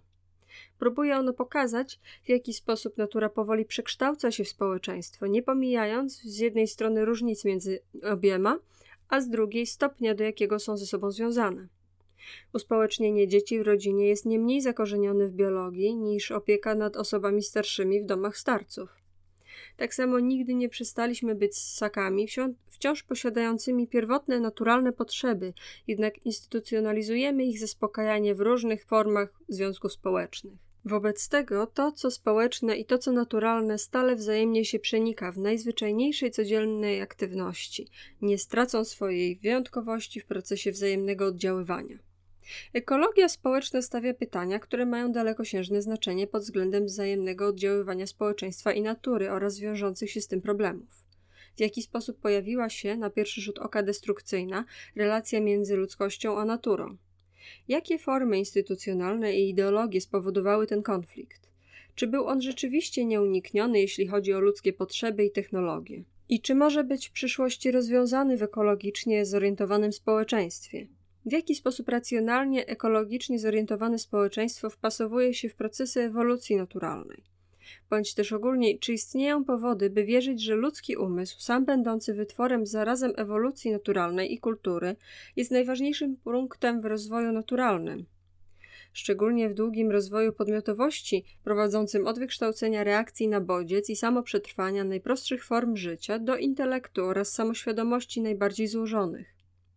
Zadając prowokacyjne pytania, nie próbuje usprawiedliwiać arogancji wobec form życia innych niż człowiek. Z pewnością musimy uzgodnić wyjątkowość człowieka jako gatunku, charakteryzującego się bogactwem stworzonych przez siebie pojęć, wyobraźnią, kreatywnością i cechami społecznymi, z płodnością, różnorodnością i kreatywnością natury. Twierdziłem, że nie da się tego zrobić przeciwstawiając naturę czy społeczeństwu, ludzi innych formom życia, kreatywność natury technologii czy naturalną podmiotowość ludzkiemu umysłowi. Z dyskusji na temat wzajemnych relacji między naturą a społeczeństwem wynika ważny wniosek. Mówi on, że ludzki intelekt, choć jest odrębnym tworem, ma również mocne podstawy naturalne. Nasz mózg i system nerwowy nie wzięły się znikąd. Rozwój tego, co cenimy najbardziej jako wyjątkową cechę naszego człowieczeństwa, to jest zdolność do myślenia abstrakcyjnego, można prześledzić wstecz, od układu nerwowego prymitywnych bezkręgowców, unerwionych zwojów mięczaków, rdzenia kręgowego ryb, mózgu płazów i kory mózgowej naczelnych. Tutaj również, jak w przypadku najbardziej charakterystycznych człowieczych cech, jesteśmy tworem naturalnej ewolucji w tym samym stopniu, co społecznej. Jako istoty ludzkie zawieramy w sobie eony organicznego różnicowania się i rozwoju. Jak wszystkie złożone formy życia, jesteśmy nie tylko częścią ewolucji, ale jej spadkobiercami i tworami. Ekologia społeczna musi jednakże, oprócz wykazania, w jaki sposób społeczeństwo powoli wyłania się z natury, pokazać także, w jaki sposób różnicuje się i rozwija. Musi przeanalizować te krytyczne momenty w ewolucji społecznej, w których pojawia się pęknięcie, powoli przeciwstawiające społeczeństwo światu natury, oraz wyjaśnić pojawianie się tego przeciwstawienia od jego początków w czasach prehistorycznych do dzisiaj. Jeśli gatunek ludzki jest formą życia, która może świadomie w znacznym stopniu sprzyjać światu natury, a nie tylko go niszczyć, ekologia społeczna powinna zwrócić uwagę na czynniki, które sprawiły, że wielu ludzi wykorzystuje naturę zamiast być jej aktywnym partnerem w organicznej ewolucji. Projekt ten musi być podjęty w sposób systematyczny, musi dopasować do siebie rozwój naturalny i społeczny, musi również odpowiadać naszym czasom i być zgodny z założeniami ekologicznego społeczeństwa. Być może jedną z najistotniejszych rzeczy, jakie ekologia społeczna wniosła w społeczną dyskusję o ekologii, jest pogląd, że przeciwstawienie człowieka naturze to problem powstały w toku rozwoju społecznego, a nie kwestia samych relacji pomiędzy jednym a drugim. Znaczy to, że podział między społeczeństwem a naturą ma swoje korzenie w podziałach sfery społecznej, głęboko zakorzenionych konfliktach międzyludzkich, często pomijanych, gdy używa się określenia ludzkość. To kluczowe założenie jest w opozycji do niemal całej obecnej myśli ekologicznej czy nawet teorii społecznej. Jednym z najbardziej utrwalonych poglądów, w którym obecni obrońcy środowiska zgadzają się z liberalizmem, marksizmem i konserwatyzmem, jest przekonanie, że panowanie nad naturą wymaga panowania człowieka nad człowiekiem. Jest to w teorii społecznej coś oczywistego. Niemal wszystkie obecne ideologie umieszczają w centrum swojej teorii panowanie człowieka nad człowiekiem. Pozostaje to jedynym z najszerzej akceptowanych poglądów od czasów klasycznych do dziś. Mówi on, że ludzka chęć wyzwolenia się od panowania natury pociąga za sobą panowanie człowieka nad człowiekiem, będące najwcześniejszym środkiem produkcji oraz narzędziem służącym eksploatacji świata naturalnego. Żeby eksploatować świat naturalny, powtarza się od wieków, należy również eksploatować ludzi jako niewolników, poddanych i robotników. Nie trzeba chyba dodawać, że ten instrumentalistyczny pogląd przenika ideologię niemal wszystkich elit rządzących i jest usprawiedliwieniem dla liberalnych oraz konserwatywnych ruchów w dostosowywaniu się do status quo. Mitu skąpej natury zawsze używano do usprawiedliwienia skąpstwa wyzyskiwaczy, nieludzko traktujących wyzyskiwanych, dostarczał też on wymówki politycznemu oportunizmowi liberałów i konserwatystów. Działanie wewnątrz systemu zawsze wymagało akceptacji panowania jako metody organizacji życia społecznego oraz, w najlepszym wypadku, sposobu uwolnienia ludzi od rzekomego panowania natury. Niewielu ludzi zdaje sobie jednak sprawę z tego, że również Marks uzasadniał pojawienie się społeczeństwa klasowego i państwa tym, że był to konieczny krok na drodze do panowania nad naturą, a być może do wyzwolenia ludzi. Opierając się na przekonaniu o linearnym rozwoju społecznym, Marks sformułował swoją materialistyczną koncepcję historii i twierdzenie dotyczące potrzeby zaistnienia społeczeństwa klasowego jako trampoliny do komunizmu. Jak na ironię, to, co dziś uważa się za antyhumanistyczną, mistyczną ekologię, jest pod mocnym wpływem tego typu myślenia, tyle że w odwróconej formie. Ekolodzy, tak jak ich instrumentalistyczni oponenci, przyjmują, że natura panuje nad ludzkością, bez względu na to, czy chodzi o prawa natury, czy mądrość natury, którą muszą kierować się ludzie. Podczas gdy instrumentaliści dowodzą, że natura musi się poddać zwycięskiej, agresywnej i aktywnej ludzkości, antyhumanistyczni i mistyczni ekolodzy są zwolennikami poddania się pasywnej oraz biernej ludzkości zwycięskiej naturze. Choć oba te poglądy mogą różnić się retoryką, a zarazem bogobojnością, to u podstaw obydwu pozostaje panowanie. Świat naturalny albo nas kontroluje, albo jest przez nas kontrolowany. Ekologia społeczna wychodzi z tej pułapki, analizując na nowo całą koncepcję panowania, zarówno w naturze, jak i w społeczeństwie, w formie prawa natury czy praw społecznych.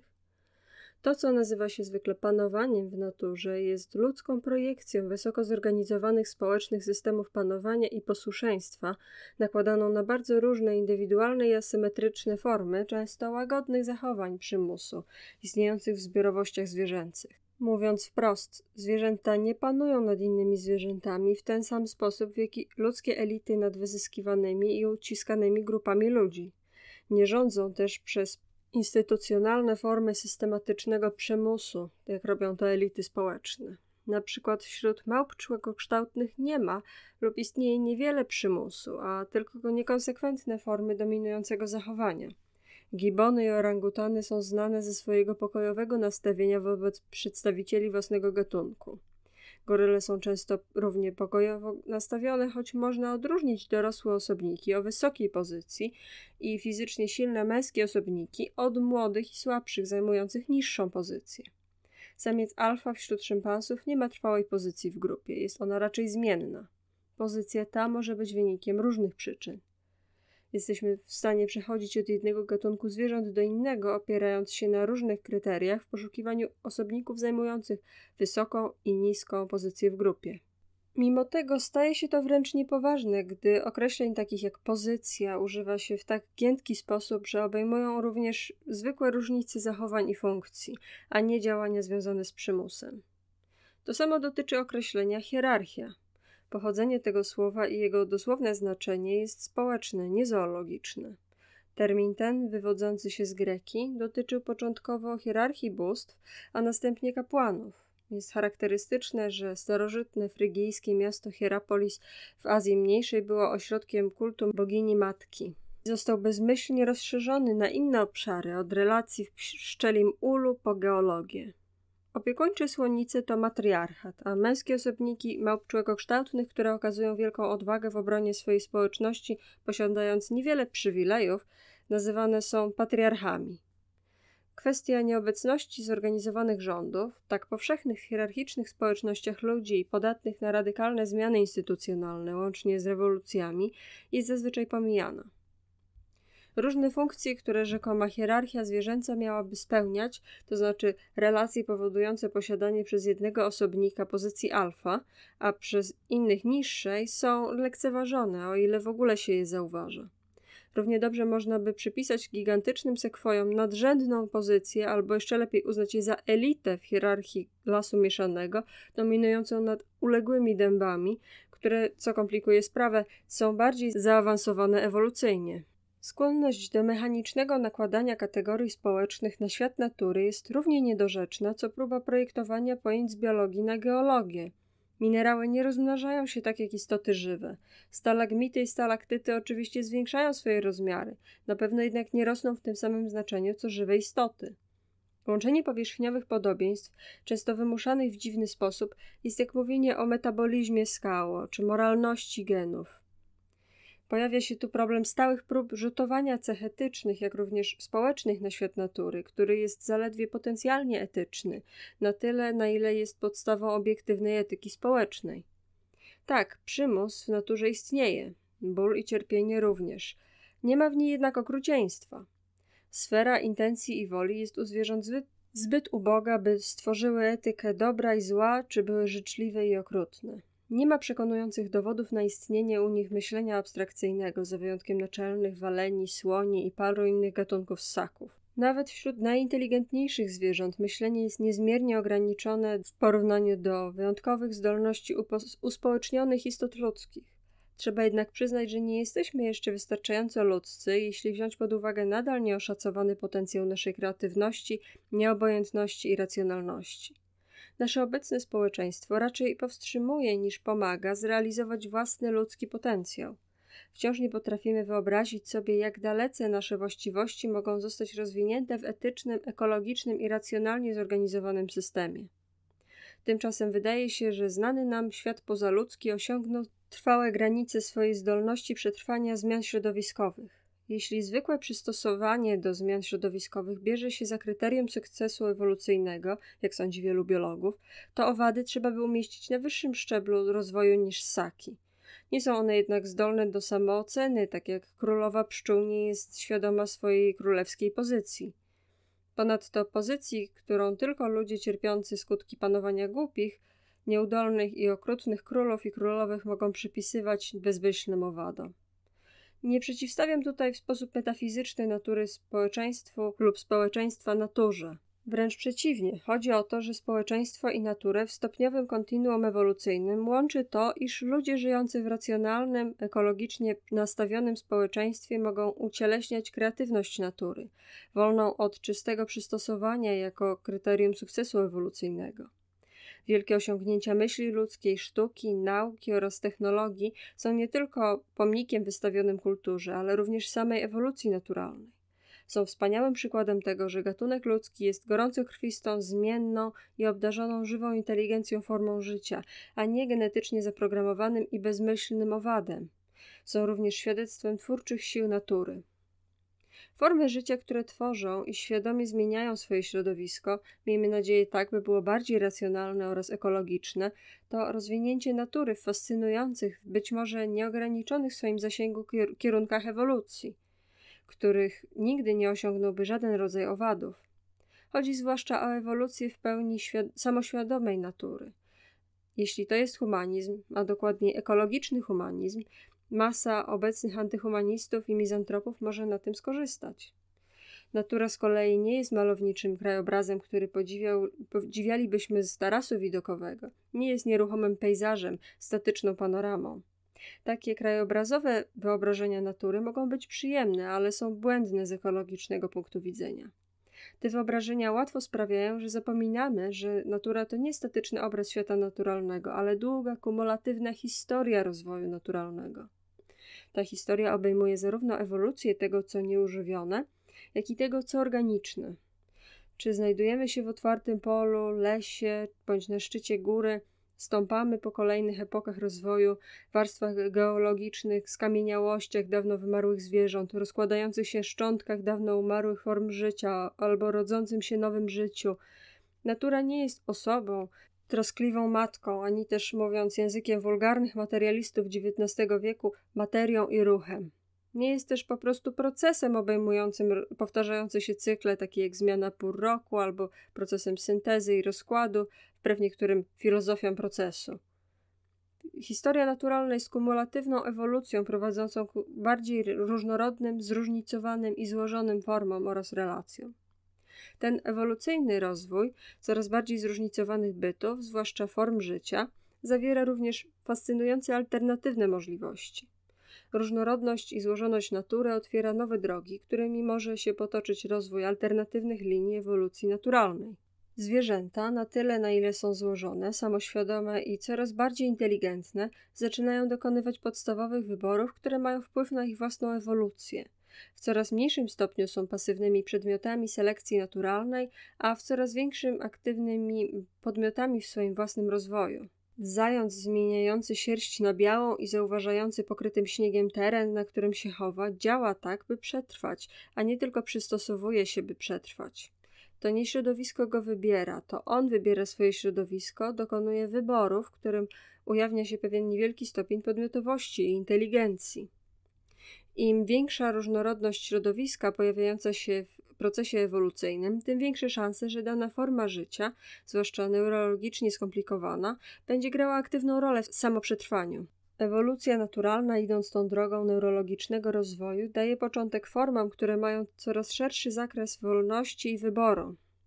Koncepcja natury jako kumulatywnej historii coraz bardziej zróżnicowanych poziomów organizacji materii, zwłaszcza form życia, oraz coraz większej podmiotowości jest dla ekologii społecznej podstawą zrozumienia człowieka i miejsca społeczeństwa w ewolucji naturalnej. Historia naturalna nie jest wolną amerykanką.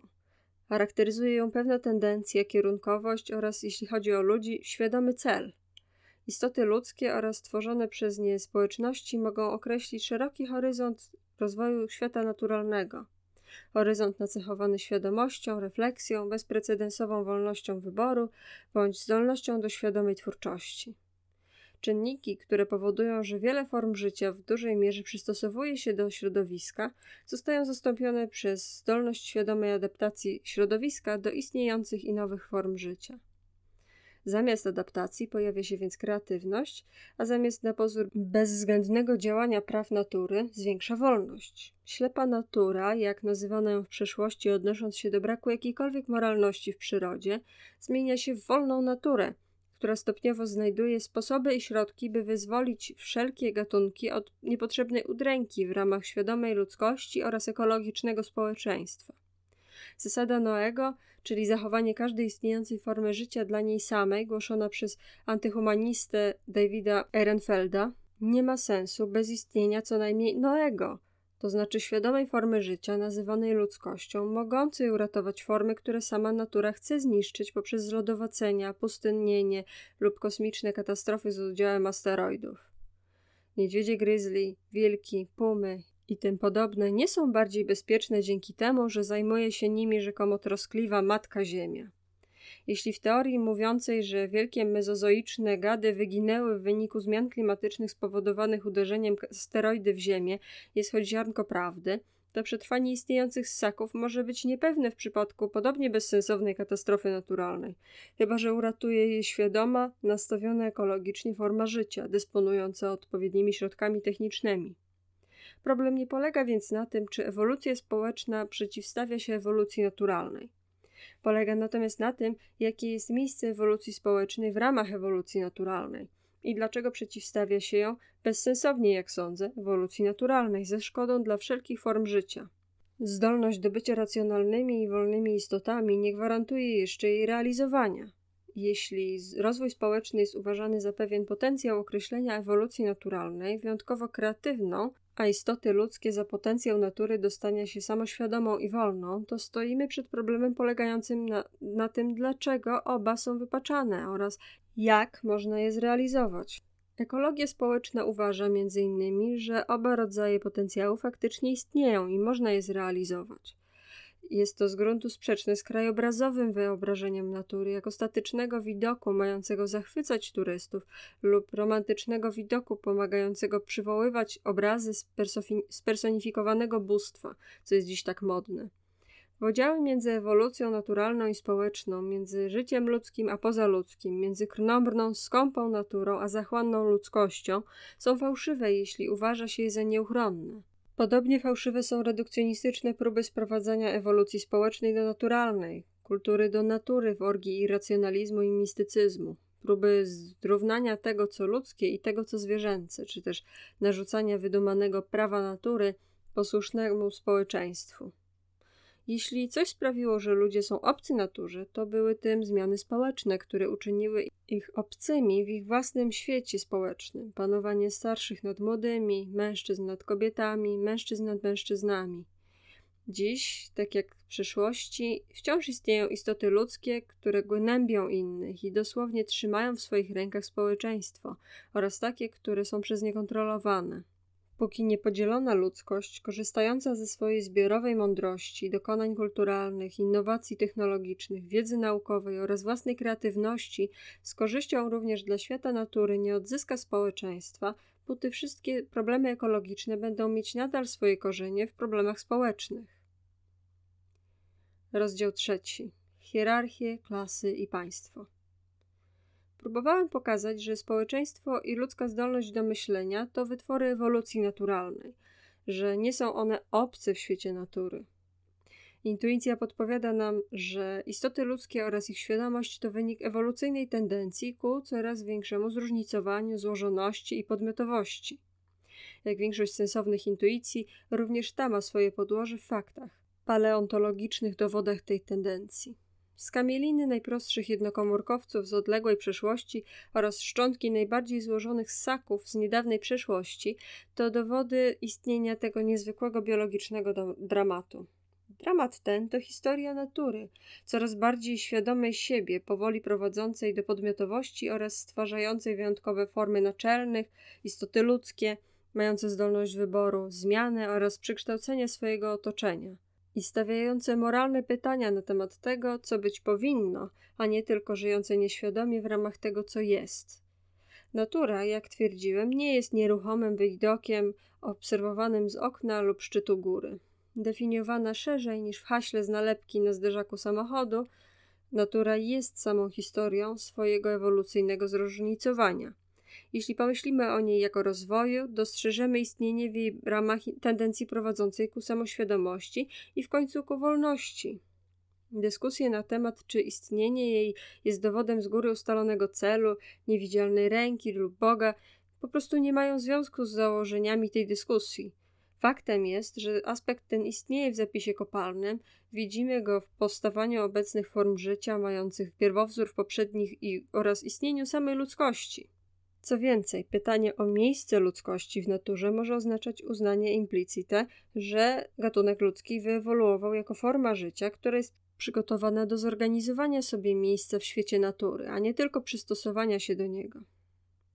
Gatunek ludzki i jego niezwykłe zdolności zmiany środowiska nie zostały wymyślone przez grupę ideologów nazywanych humanistami, którzy postanowili, że natura została stworzona po to, by służyć ludzkości i jej potrzebom. Zdolności człowieka pojawiły się po eonach ewolucyjnego rozwoju i stuleciach rozwoju kulturalnego. Problem miejsca tego gatunku w naturze nie jest już problemem zoologicznym, problemem umiejscowienia ludzkości w ewolucji życia, jak to było w czasach Darwina. Pochodzenie człowieka, jak mówi tytuł jego największego dzieła, jest dziś akceptowane przez ludzi myślących jako ten sam sposób, w jaki akceptowane są niezwykłe zdolności, które nasz gatunek posiada. Pytanie o to, jakie może być miejsce człowieka w naturze, stało się obecnie problemem moralnym i społecznym, takim, którego nie może postawić żaden inny gatunek, choć wielu antyhumanistów chciałoby sprawić, żeby człowiek był tylko jednym z gatunków w biosferycznej demokracji. Dla ludzi pytanie o swoje miejsce w naturze oznacza, czy zdolności człowieka będą służyć przyszłemu rozwojowi ewolucyjnemu, czy też zostaną wykorzystane do zniszczenia biosfery. Pytanie to ma związek z tym, jakie społeczeństwo, czy też drugą naturę stworzą istoty ludzkie. Czy będzie ono zdominowane przez mniejszość hierarchiczne i pełne wyzysku, czy też wolne, egalitarne oraz ekologiczne. Jeśli pomija się społeczne przyczyny naszych problemów ekologicznych, jeśli zaciemnia się je przy pomocy prymitywizmu, mistycyzmu i antyracjonalizmu, wówczas dosłownie cofa się zegar ekologicznego myślenia, co oznacza wyświechtane opinie, które można wykorzystać do reakcyjnych celów. Jeśli społeczeństwo jest tak istotne dla zrozumienia naszych problemów ekologicznych, to zarazem nie może być uważane za malowniczy widok kontemplowany z wyniosłych wyżyn akademickiej wieży, balkonu budynku urzędowego czy okien sali zarządu korporacji. Społeczeństwo zrodziło się z natury, jak próbuje pokazać w opisie ludzkiego uspołecznienia, codziennej reprodukcji tego procesu. Jeśli uważa się je za obce naturze, to umacnia się dualizm społeczny między tym, co obce, a tym, co naturalne, który jest dziś tak rozpowszechniony. Taki antyhumanistyczny pogląd przygotowuje grunt dosłownie dla wszystkich antyekologicznych sił, które chcą sprawić, żeby społeczeństwo walczyło z naturą i redukują tą ostatnią do zbioru zasobów naturalnych. Podobnie sprowadzanie jego do natury przez związanie problemów społecznych z czynnikami genetycznymi, instynktownymi, irracjonalnymi i mistycznymi jest przygotowaniem gruntu dla wszystkich prymitywistycznych sił, które sprzyjają rasistowskim, mizantropijnym i seksistowskim tendencjom wśród kobiet lub mężczyzn. Nie będąc bynajmniej nieruchomą dekoracją, a dzięki takiemu wyobrażeniu elementy wsteczne określają istniejące społeczeństwo i społeczeństwo jako takie w identyczny sposób, jako uciskani i uciskający są łączeni w jeden gatunek nazywany Homo sapiens oraz uznawani za jednakowo odpowiedzialnych za obecny kryzys ekologiczny, społeczeństwo jest historią społecznego rozwoju wraz z jego wieloma formami i potencjałami. Jesteśmy skarbnicą historii społecznej, tak jak nasze ciała są skarbnicą historii naturalnej. Niesiemy ze sobą, często nieświadomie, szeroki zbiór przekonań, zwyczajów, postaw oraz opinii, które podsycają mocno konserwatywne poglądy na naturę oraz innych ludzi. Realizujemy wyobrażenia statycznej natury ludzkiej, których często nie potrafimy dokładnie wytłumaczyć. Dotyczą one również natury pozaludzkiej, które kształtują mnóstwo naszych podstaw wobec ludzi obojga płci, wobec młodzieży, ludzi starszych, więzi rodzinnych, zobowiązań wobec krewnych oraz wobec władzy politycznej, nie wspominając już o różnych grupach etnicznych i społecznych. Stare wyobrażenia związane z hierarchią wciąż kształtują nasze poglądy na najbardziej elementarne różnice między ludźmi i wszystkimi żywymi istotami. Określanie hierarchicznych stratyfikacji, np. w skali od 1 do 10, jest wynikiem społecznie dziedziczonych różnic, których powstanie jest zbyt odległe w czasie, byśmy mogli je pamiętać. Hierarchiczne klasyfikacje rozwijały się w trakcie historii, często zaczynały się od nieszkodliwych różnic w zwykłej pozycji do w pełni rozwiniętych hierarchii okrutnego panowania i ślepego posłuszeństwa. Wiedza o teraźniejszości, a zarazem kształtowanie przyszłości wymaga zrozumienia i pojęcia przeszłości, która zawsze kształtuje nas w różnym stopniu, wpływa na naszą wizję człowieczeństwa i natury. Pojęcie panowania. Po to, aby zrozumieć, w jaki sposób przeszłość wpływa na teraźniejszość, musimy pobieżnie przyjrzeć się podstawowym poglądom ekologii społecznej, które przenikają aktualną myśl ekologiczną. Mam na myśli założenie ekologii społecznej mówiące o tym, że wszystkie teorie panowania nad naturą wywodzą się z realnego panowania człowieka nad człowiekiem. Jest to nie tylko historyczne stwierdzenie dotyczące ludzkiej kondycji, ale również zakwestionowanie naszej obecnej, co ma dalekosiężne konsekwencje dotyczące zmian społecznych. Jako stwierdzenie historyczne mówi ono jednoznacznie, że panowanie człowieka nad człowiekiem poprzedza koncepcję panowania nad naturą. W istocie panowanie człowieka nad człowiekiem przyczyniło się do powstania samej idei panowania nad naturą. Podkreślając, że panowanie nad człowiekiem poprzedza koncepcję panowania nad naturą, świadomie staram się unikać śliskiego terminu, który jest dzisiaj bardzo popularny, mianowicie stwierdzenia, że panowanie nad naturą wiąże się z panowaniem człowieka nad człowiekiem. To wyrażenie myli bowiem porządek, w jakim pojawiało się panowanie, a zatem i zakres, w jakim musi ono zostać wyeliminowane po to, by ustanowić wolne społeczeństwo. Mężczyźni nie myśleli o panowaniu nad naturą, póki nie zaczęli panować nad młodymi, nad kobietami, nad sobą nawzajem. I jak zobaczymy, póki nie wyeliminujemy panowania we wszystkich jego formach, nie stworzymy naprawdę racjonalnego, ekologicznego społeczeństwa. Prace liberałów i Marksa są pełne stwierdzeń mówiących, że próby panowania nad naturą prowadzą do panowania nad człowiekiem. Próżno by jednak szukać takiego projektu w annałach historii. Nie ma takiego momentu w historii, kiedy uciskani z radością poddawaliby się uciskowi z naiwnym przekonaniem, że ich nieszczęście w końcu doprowadzi do tego, że w dalekiej przyszłości ich potomkowie będą żyć w stanie błogosławionej wolności od panowania natury. Polemizowanie na temat słów typu wiąże się lub prowadzi, jak robi to ekologia społeczna, nie jest odmianą średniowiecznej kazuistyki. Wręcz przeciwnie, sposób, w jaki ich się używa, zorientowany jest na problem radykalnych różnic w interpretacji historii oraz problemów, jakie przed nami stoją.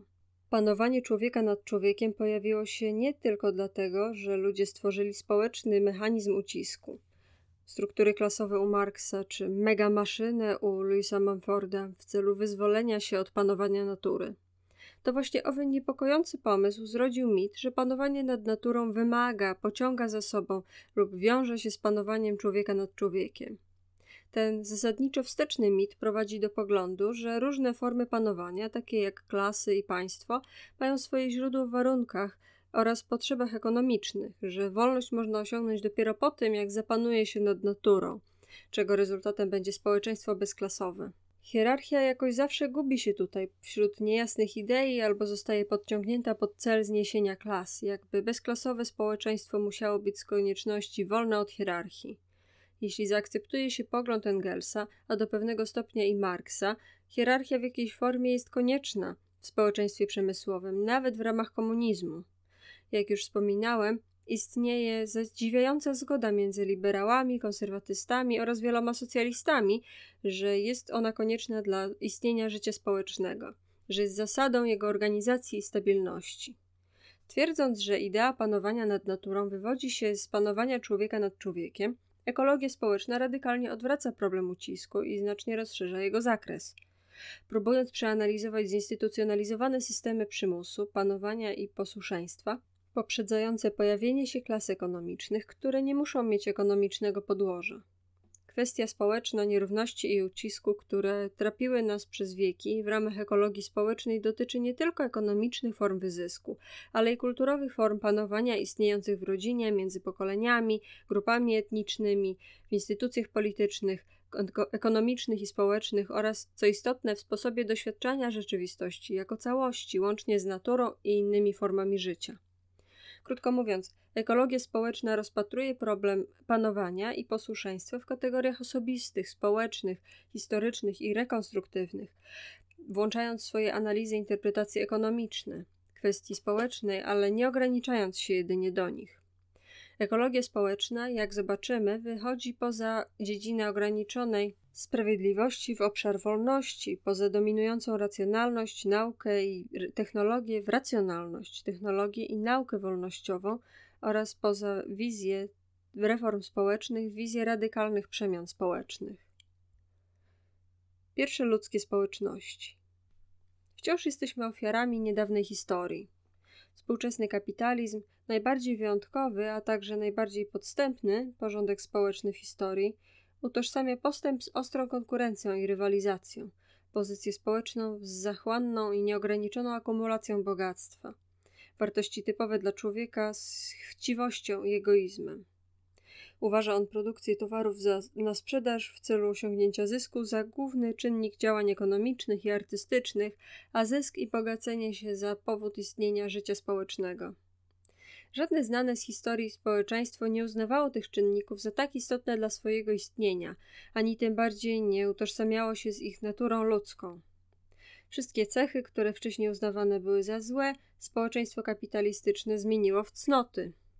Owe burżuazyjne atrybuty naszego codziennego życia i sposobu myślenia zakorzeniły się w nas tak głęboko, że trudno wyobrazić sobie, jak bardzo odmienne były ludzkie wartości w społeczeństwach przedkapitalistycznych, chociaż oczywiście były naruszane. Współczesnemu umysłowi trudno pojąć, że przedkapitalistyczne społeczeństwa ceniły współpracę, a nie konkurencję, dekumulację, a nie akumulację, służbę społeczności, a nie prywatny interes, dary, a nie sprzedaż towarów oraz opiekę i pomoc wzajemną, a nie zysk i rywalizację. Wartości te utożsamiano z niezepsutą naturą ludzką. Pod wieloma względami wciąż są one częścią procesu uspołecznienia podsycającego współzależność, a nie agresywną, egoistyczną niezależność, nazywaną bezwzględnym indywidualizmem. Żeby zrozumieć nasze społeczne pochodzenie oraz to, jak staliśmy się tym, kim jesteśmy, musimy zedrzeć skorupę naszego obecnego systemu wartości i przyjrzeć się choćby pobieżnie zbiorowi idei, dającym nam wyraźny obraz bardziej dynamicznego, ekologicznego społeczeństwa, wyłaniającego się ze świata natury.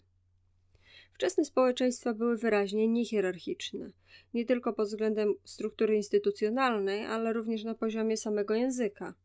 Jeśli można wierzyć lingwistycznym analizom antropologów takich jak Dorothy Lee, indyjskie społeczności w rodzaju Wintus, wybrzeża Pacyfiku nie miały w swoim języku czasowników przechodnich takich jak mieć, zabierać, posiadać, oznaczających władzę nad jednostkami i przedmiotami. Matka nie zabierała swojego dziecka do cienia, a szła z nim. Wódz nie miał swoich ludzi, a stał z nimi. Ludzie byli ze swoimi przedmiotami, nie posiadali je. Chociaż wspólnoty te mogą się różnić pod wieloma względami, to słyszymy w ich języku i odkrywamy w ich zachowaniu postawy, które sięgają wspólnego zbioru przekonań, wartości i elementarnych sposobów życia. Jak zauważył Paul Radin, jeden z najbardziej utalentowanych amerykańskich antropologów, wśród jednostek istniał fundamentalny wzajemny szacunek i troska o potrzeby ich materialne, co nazwał zasadą nieredukowalnego minimum. Wszyscy mieli prawo do środków do życia, bez względu na swój udział w wytwórczości. Prawo do życia nie było kwestionowane, zatem pojęcia takie jak równość miały sens tylko wtedy, gdy nierówności spowodowane wiekiem czy gorszym zdrowiem były rekompensowane przez społeczność. Formalna równość, dzięki której wszystkim w równym stopniu wolno umrzeć z głodu, jeszcze nie wyparła o równości materialnej, w której ci, nie mogący być w pełni produktywnymi, tak czy inaczej mieli zapewnione utrzymanie. Równość istniała więc, jak mówi Dorothy Lee, z natury rzeczy, jako efekt demokratycznej struktury samej kultury, nie jako zasada, którą trzeba wprowadzać. Organiczne społeczeństwa nie musiały osiągać równości, ponieważ szacunek dla człowieka, dla każdej jednostki był absolutny, bez względu na jej osobiste cechy. Pogląd Lee miał powtórzyć Radin, który przez wiele lat mieszkał wśród Indian Winnebago i cieszył się ich pełnym uznaniem. Gdyby ktoś zapytał mnie o charakterystyczne cechy pierwotnej cywilizacji, to nie wahałbym się odpowiedzieć, że są takie 3. Szacunek dla jednostki bez względu na jej wiek i płeć, zdumiewający poziom integracji społecznej i politycznej, a także osobiste bezpieczeństwo, które wykracza poza wszystkie formy rządów oraz wszystkie interesy i konflikty plemienne i grupowe. Szacunek dla jednostki, który Radin wymienia na pierwszym miejscu, zasługuje na podkreślenie w epoce odrzucającej wszystko co zbiorowe jako destrukcyjne dla jednostkowości, epoce, która zniszczyła w orgii czystego egoizmu wszelkie granice ego obojętnych, izolowanych i zatomizowanych jednostek. Tymczasem silna zbiorowość, co pokazują badania pewnych pierwotnych społeczeństw, może być dla jednostki znacznie większym wsparciem niż wolny rynek, akcentujący egoistyczne, ale zubożone ja. Nie mniej charakterystyczne niż materialna równość osiągnięta przez wiele organicznych społeczeństw było to, jak przekładały one swoje poczucie zbiorowej harmonii na cały świat naturalny. Przy nieistnieniu jakichkolwiek hierarchicznych struktur społecznych, pierwotna wizja natury również była uderzająco niezhierarchizowana. Opisy wielu pierwotnych ceremonii społeczności łowieckich i kopieniackich umacniają wrażenie, że ich członkowie uważali się za część świata życia. Tańce wydają się naśladowaniem natury, szczególnie zwierząt, a nie problem wpłynięcia na nią, czy to w kwestii łowów, bądź stanów atmosferycznych. Magia, którą w XIX wieku nazywano nauką prymitywnego człowieka, najwyraźniej ma tutaj dwa aspekty. Jeden wydaje się być wyraźnie przymuszający, w tym znaczeniu, że dany rytuał miał z konieczności wywołać dany efekt. Ten rodzaj magii przypuszczalnie ma swoją własną formę mocnej przyczynowości, nie różniącej się od tej, którą możemy znaleźć np. w chemii. Jak sugerowałem w innym miejscu, istniały jednak rytuały, szczególnie rytuały zbiorowe, które mogły być wcześniejsze niż znane nam przyczynowo-skutkowe zachowania magiczne. Rytuały nieprzymuszające, a raczej perswazyjne. Dzika przyroda i łowcy uzupełniali się, współdziałali, a zwierzyna pozwalała się upolować łowcy jako uczestnikowi świata życia, sfery opartej na zasadach zjednywania sobie innych, szacunku i potrzebie siebie nawzajem. Ludzkość była elementem tej sfery w stopniu nie mniejszym niż zwierzęta, a ludzie i inne istoty poświęcały się dla siebie wzajemnie, a nie ustępowały sobie.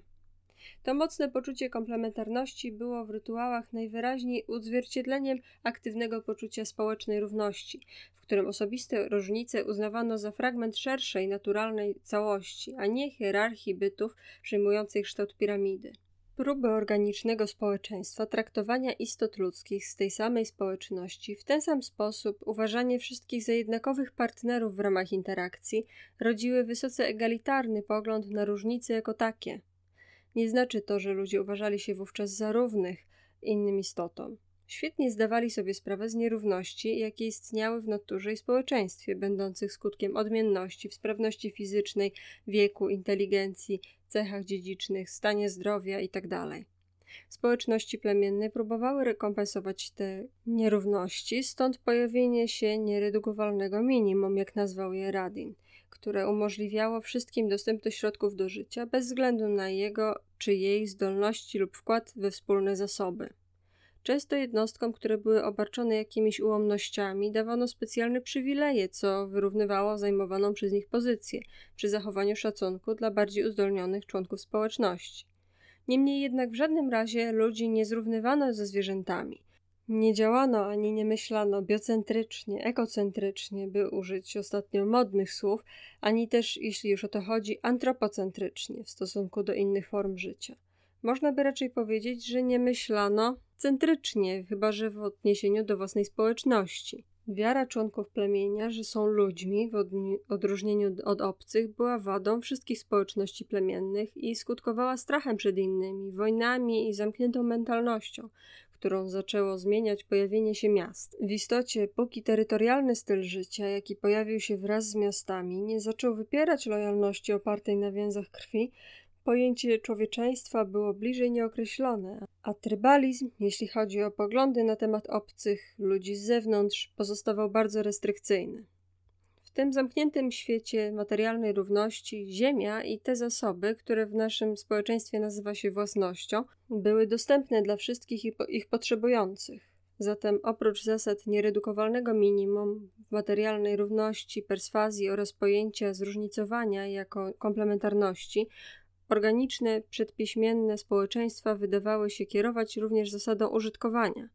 Jednostki i rodziny miały dostęp do rzeczy nie dlatego, że były one ich własnością albo zostały wytworzone ich pracą, ale dlatego, że były im potrzebne. Materialna równość w organicznych, przedpiśmiennych społecznościach była nie tylko wytworem struktur instytucjonalnych i kontynuowania zwyczajów przodków. Chodziło o samą wrażliwość jednostki, sposób, w jaki postrzegała ona różnice innych ludzi, inne istoty żywe, martwe przedmioty, ziemię i lasy. W zasadzie cały świat naturalny. Natura oraz społeczeństwo, które są sobie tak ostro dziś przeciwstawiane, przenikały siebie, będąc wspólną przestrzenią interakcji i codziennego doświadczenia. Nie trzeba mówić, że ani ludzkość nie panowała nad naturą, ani natura nad ludzkością. Wręcz przeciwnie, natura była uważana za źródło życia, dobrobytu, w istocie za sprzyjającą ludzkości, a nie za skąpą, której faustowski bohater musi wydzierać środki do życia i tajemnice. Obraz skąpej natury powoduje pojawienie się skąpej społeczności i jej egoistycznych uczestników. Natura ta na pewno nie była stosunkowo nieożywionym zjawiskiem, jakim stała się w naszych czasach, przedmiotem laboratoryjnych badań i technicznej manipulacji. Składała się z dzikiego życia, które dla pierwotnego umysłu było zorganizowane według pokrewieństwa, tak jak klany u ludzi, lasów, które uważano za schronienie, sił kosmicznych takich jak wiatr, ulewny deszcz, oślepiające słońce oraz łagodny księżyc.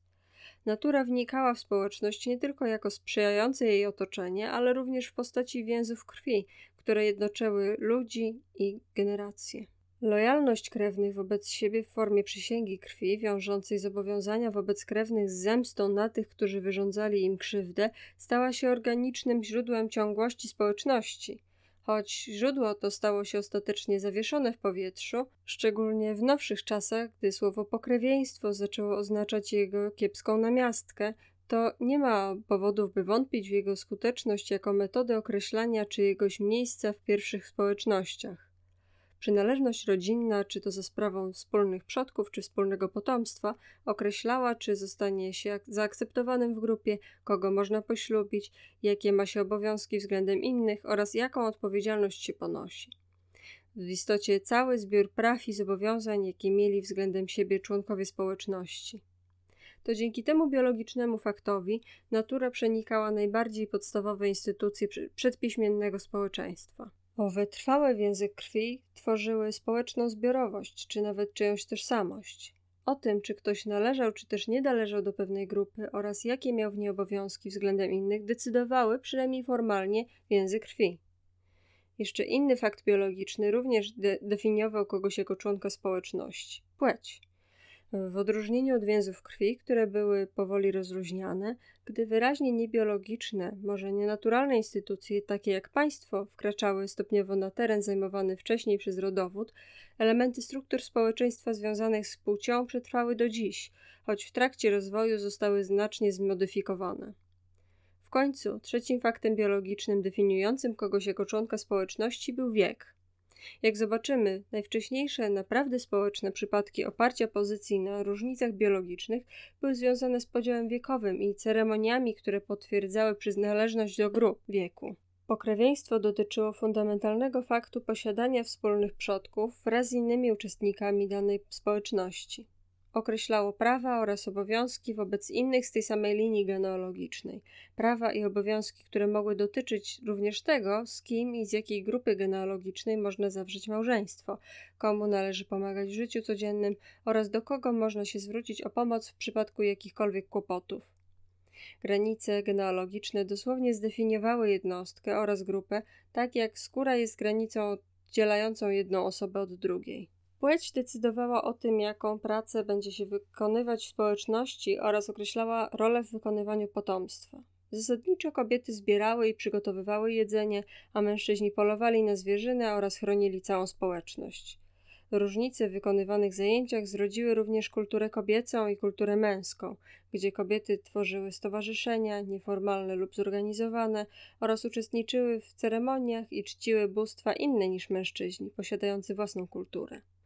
Żadna z tych różnic, nie mówiąc już o genealogicznych, nie dawała jednak początkowo nikomu przywódczej albo podporządkowanej pozycji. Kobiety miały pełną kontrolę nad sferą domową, rodziną oraz nad przygotowywaniem podstawowych środków do życia, takich jak skóry czy pożywienie. Często budowały własne schronienie i posiadały własne ogrody, w miarę jak społeczeństwo przechodziło do gospodarki kopieniackiej. Mężczyźni z kolei zajmowali się tym, co możemy nazwać sprawami obywatelskimi, administrowaniem zaczątkami spraw politycznych społeczności, takimi jak relacje między grupami, klanami, plemionami oraz walką pomiędzy społecznościami. Później, jak zobaczymy, sprawy obywatelskie ewoluowały, gdy ruchy ludności stawały się powodem konfliktów między społecznościami. Zaczęły powstawać bractwa wojowników, w końcu zajmujące się polowaniem zarówno na zwierzęta, jak i na ludzi. Jest oczywiste, że we wczesnych fazach rozwoju społecznego kultury kobiet i mężczyzn uzupełniały się, wspólnie zapewniając stabilność społeczną, jak również dostarczały środków do życia dla całej społeczności. Obie kultury nie były skonfliktowane ze sobą. Jest wręcz wątpliwe, czy pierwsze społeczności przetrwałyby, gdyby któraś z tych kultur próbowała zająć przywódczą pozycję, a tym bardziej gdyby były antagonistyczne. Stabilność społeczna, jeśli społeczność miała przetrwać w dość niebezpiecznym otoczeniu, wymagała uznawanej równowagi pomiędzy potencjalnie przeciwstawnymi elementami. Dzisiaj przypisujemy mężczyznom niepiśmiennego świata rolę przywódczą, ponieważ mieli monopol w sprawach obywatelskich, a sprawy obywatelskie czy też polityczne są bardzo istotne w naszym społeczeństwie.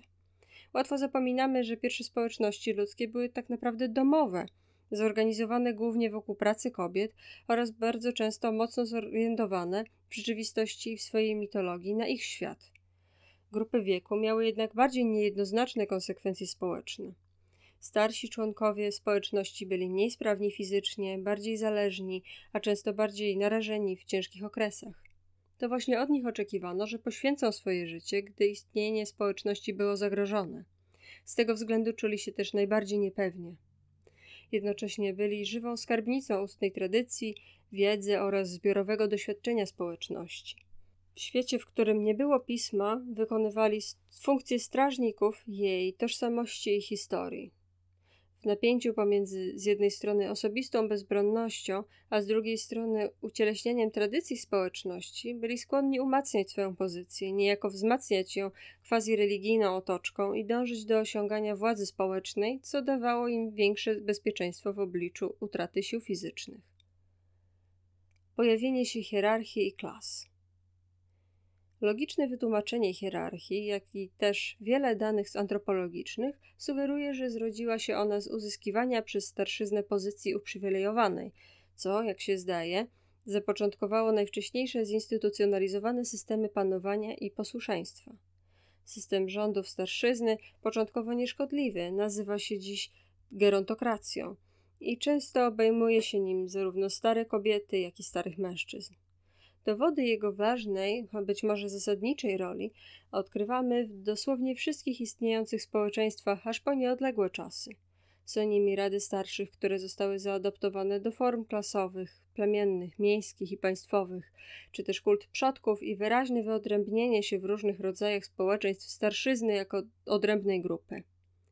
Rosnąca władza mężczyzn niekoniecznie oznaczała odsunięcie starych kobiet od wysokich pozycji w najwcześniejszych hierarchiach. Biblijne postacie takie jak Sara miały wyraźnie autorytatywny i przywódczy głos w sferze zarówno publicznej, jak i domowej, nawet w patriarchalnej oraz poligamicznej rodzinie żydowskich koczowników.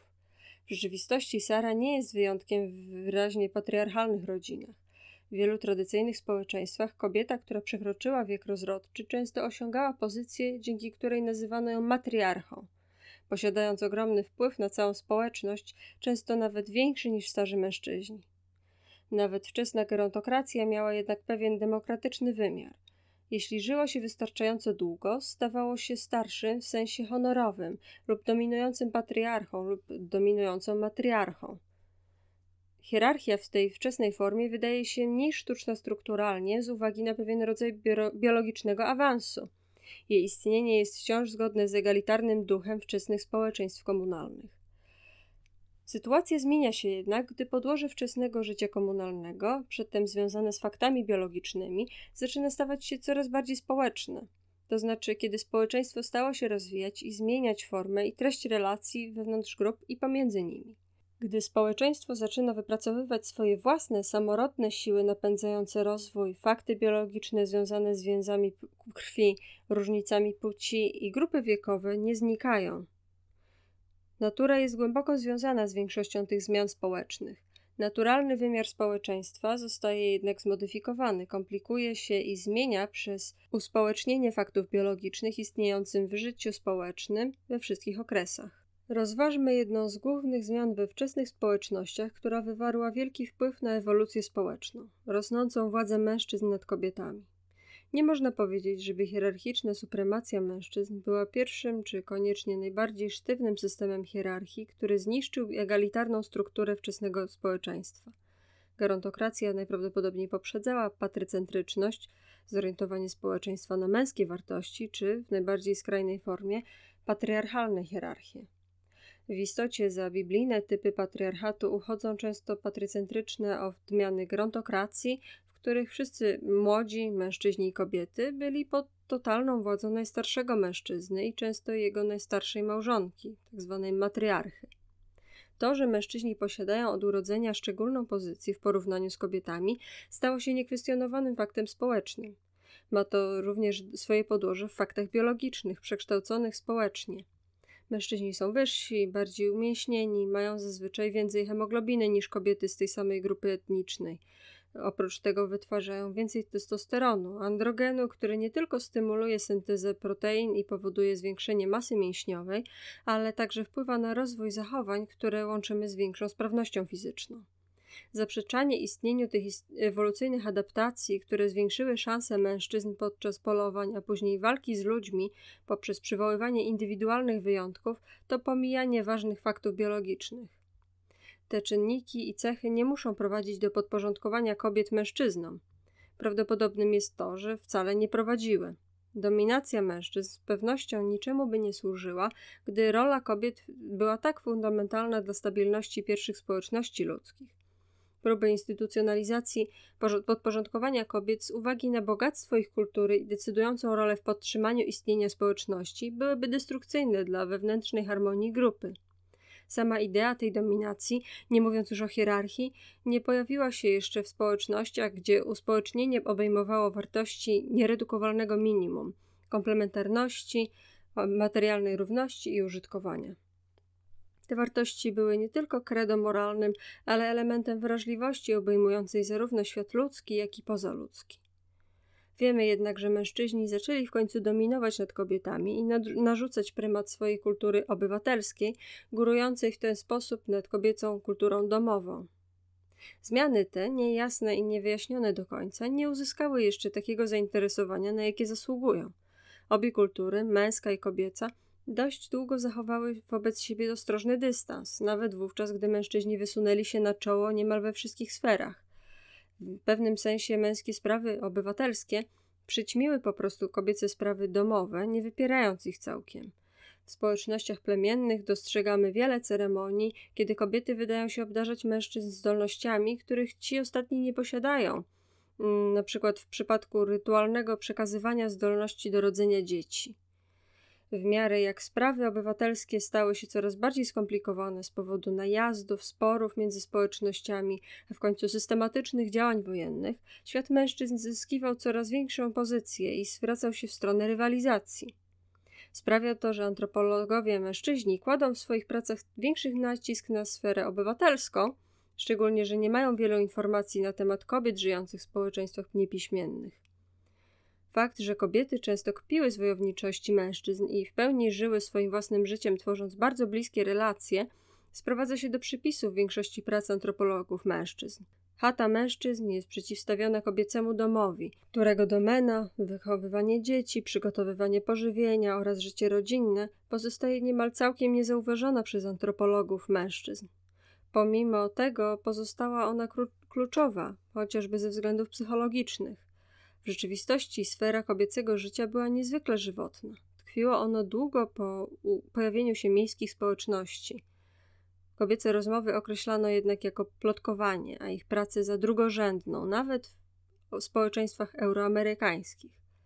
Jak pokazała Janet Bill w swoim znakomitym artykule poruszającym temat hierarchii, uprzedmiotowienie kobiet, przybierające różne formy, często niekonsekwentne, pojawia się wtedy, gdy mężczyźni tworzą swoją wewnętrzną hierarchię.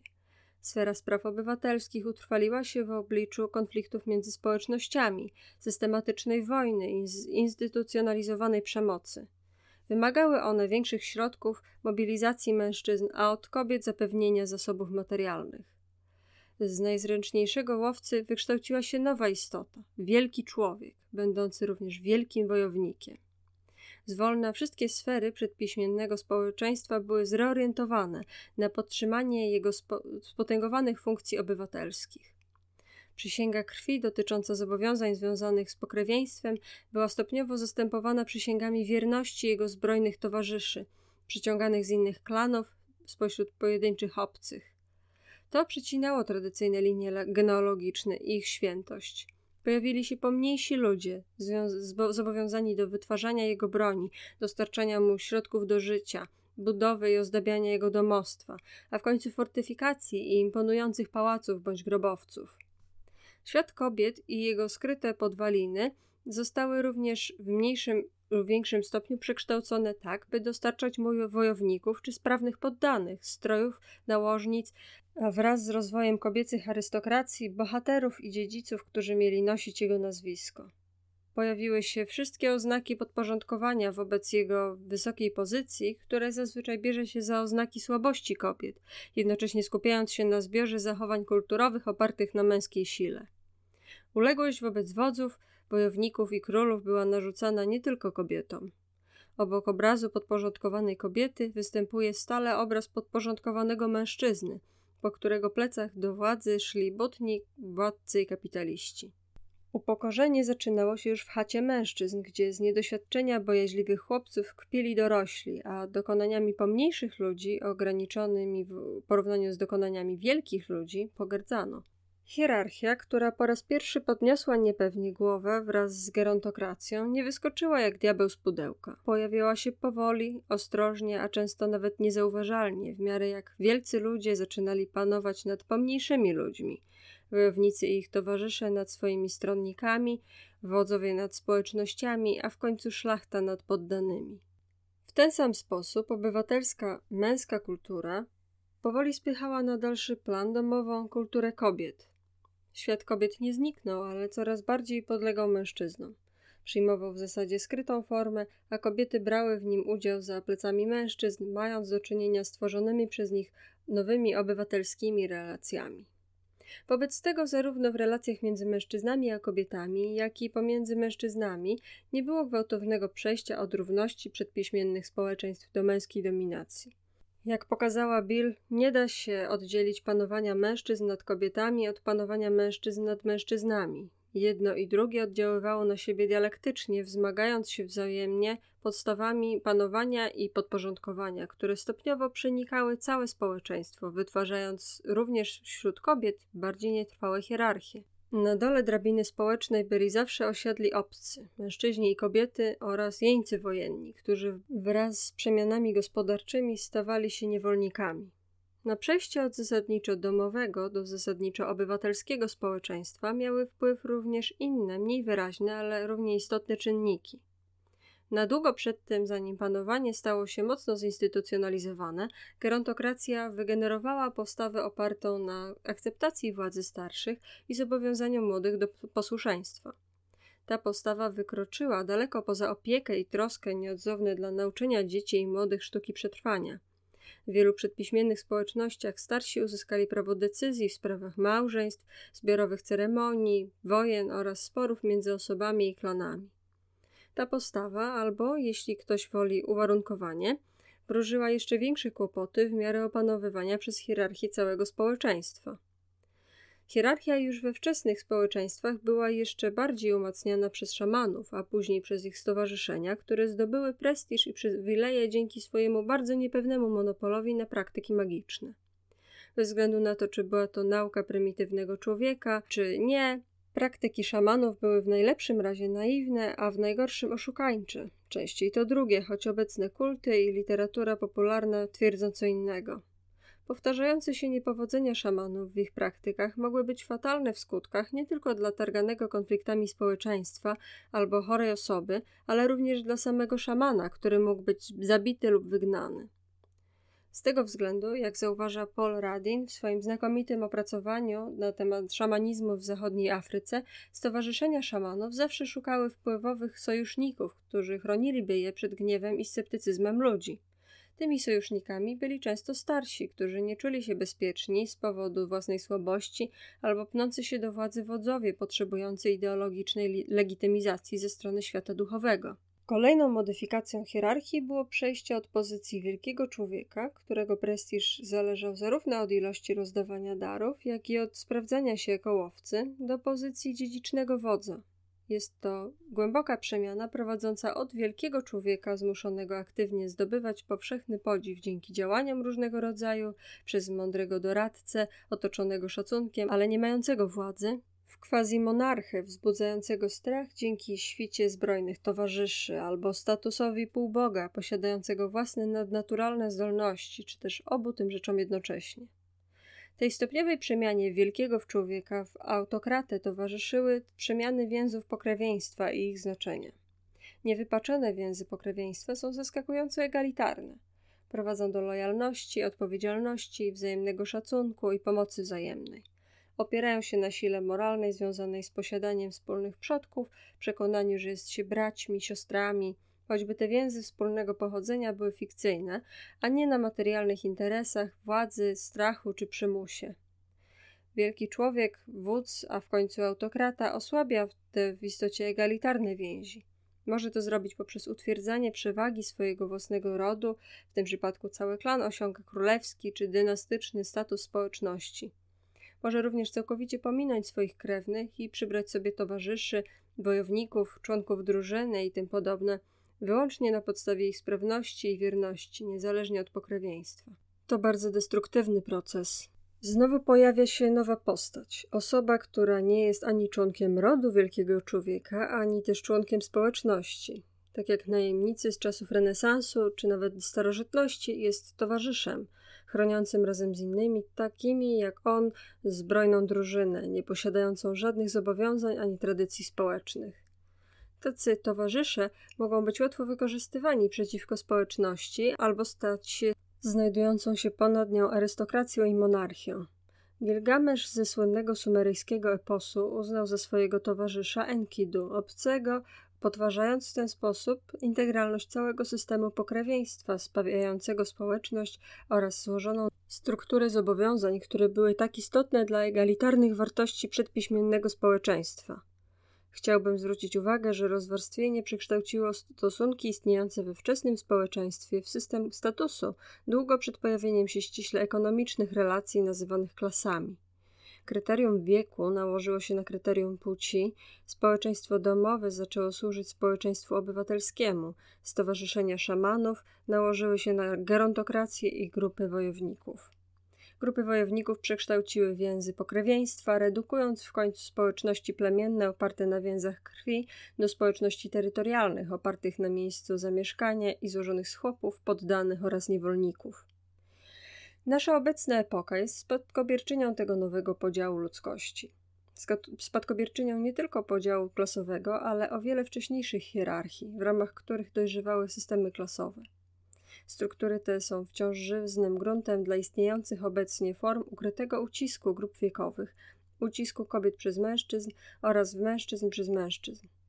Szerokiego zakresu panowania, które w dużej mierze odpowiada za pojawienie się systemów ucisku ekonomicznego opartego na klasach. Z biegiem czasu cały ten system panowania społecznego objął pojęcie panowania człowieka nad naturą. Żadne społeczeństwo ekologiczne, nawet komunalne, nie jest jednak w stanie wyeliminować założenia o swoim panowaniu nad światem naturalnym. Będzie tak, póki nie zniesie ono relacji panowania człowieka nad człowiekiem, całej zhierarchizowanej kultury społecznej, na której opiera się samo pojęcie panowania. Takie społeczeństwo musi sięgnąć do korzeni stratyfikacji tkwiących w rodzinnych relacjach międzypokoleniowych i międzypłciowych, relacjach w kościołach i szkołach między przyjaciółmi i kochankami, między wyzyskującymi i wyzyskiwanymi oraz w hierarchicznym nastawieniu wobec całego świata życia.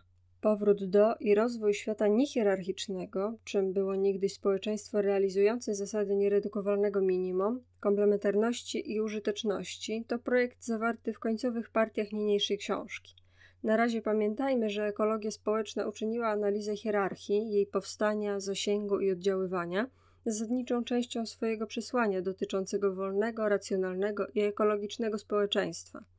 Każdy projekt niezawierający tych imperatywów jest w najlepszym razie niepełny, a w najgorszym razie zupełnie fałszywy. Ryzykując powtarzanie się, chcę podkreślić, że słowo hierarchia powinno być traktowane za ściśle społeczny termin.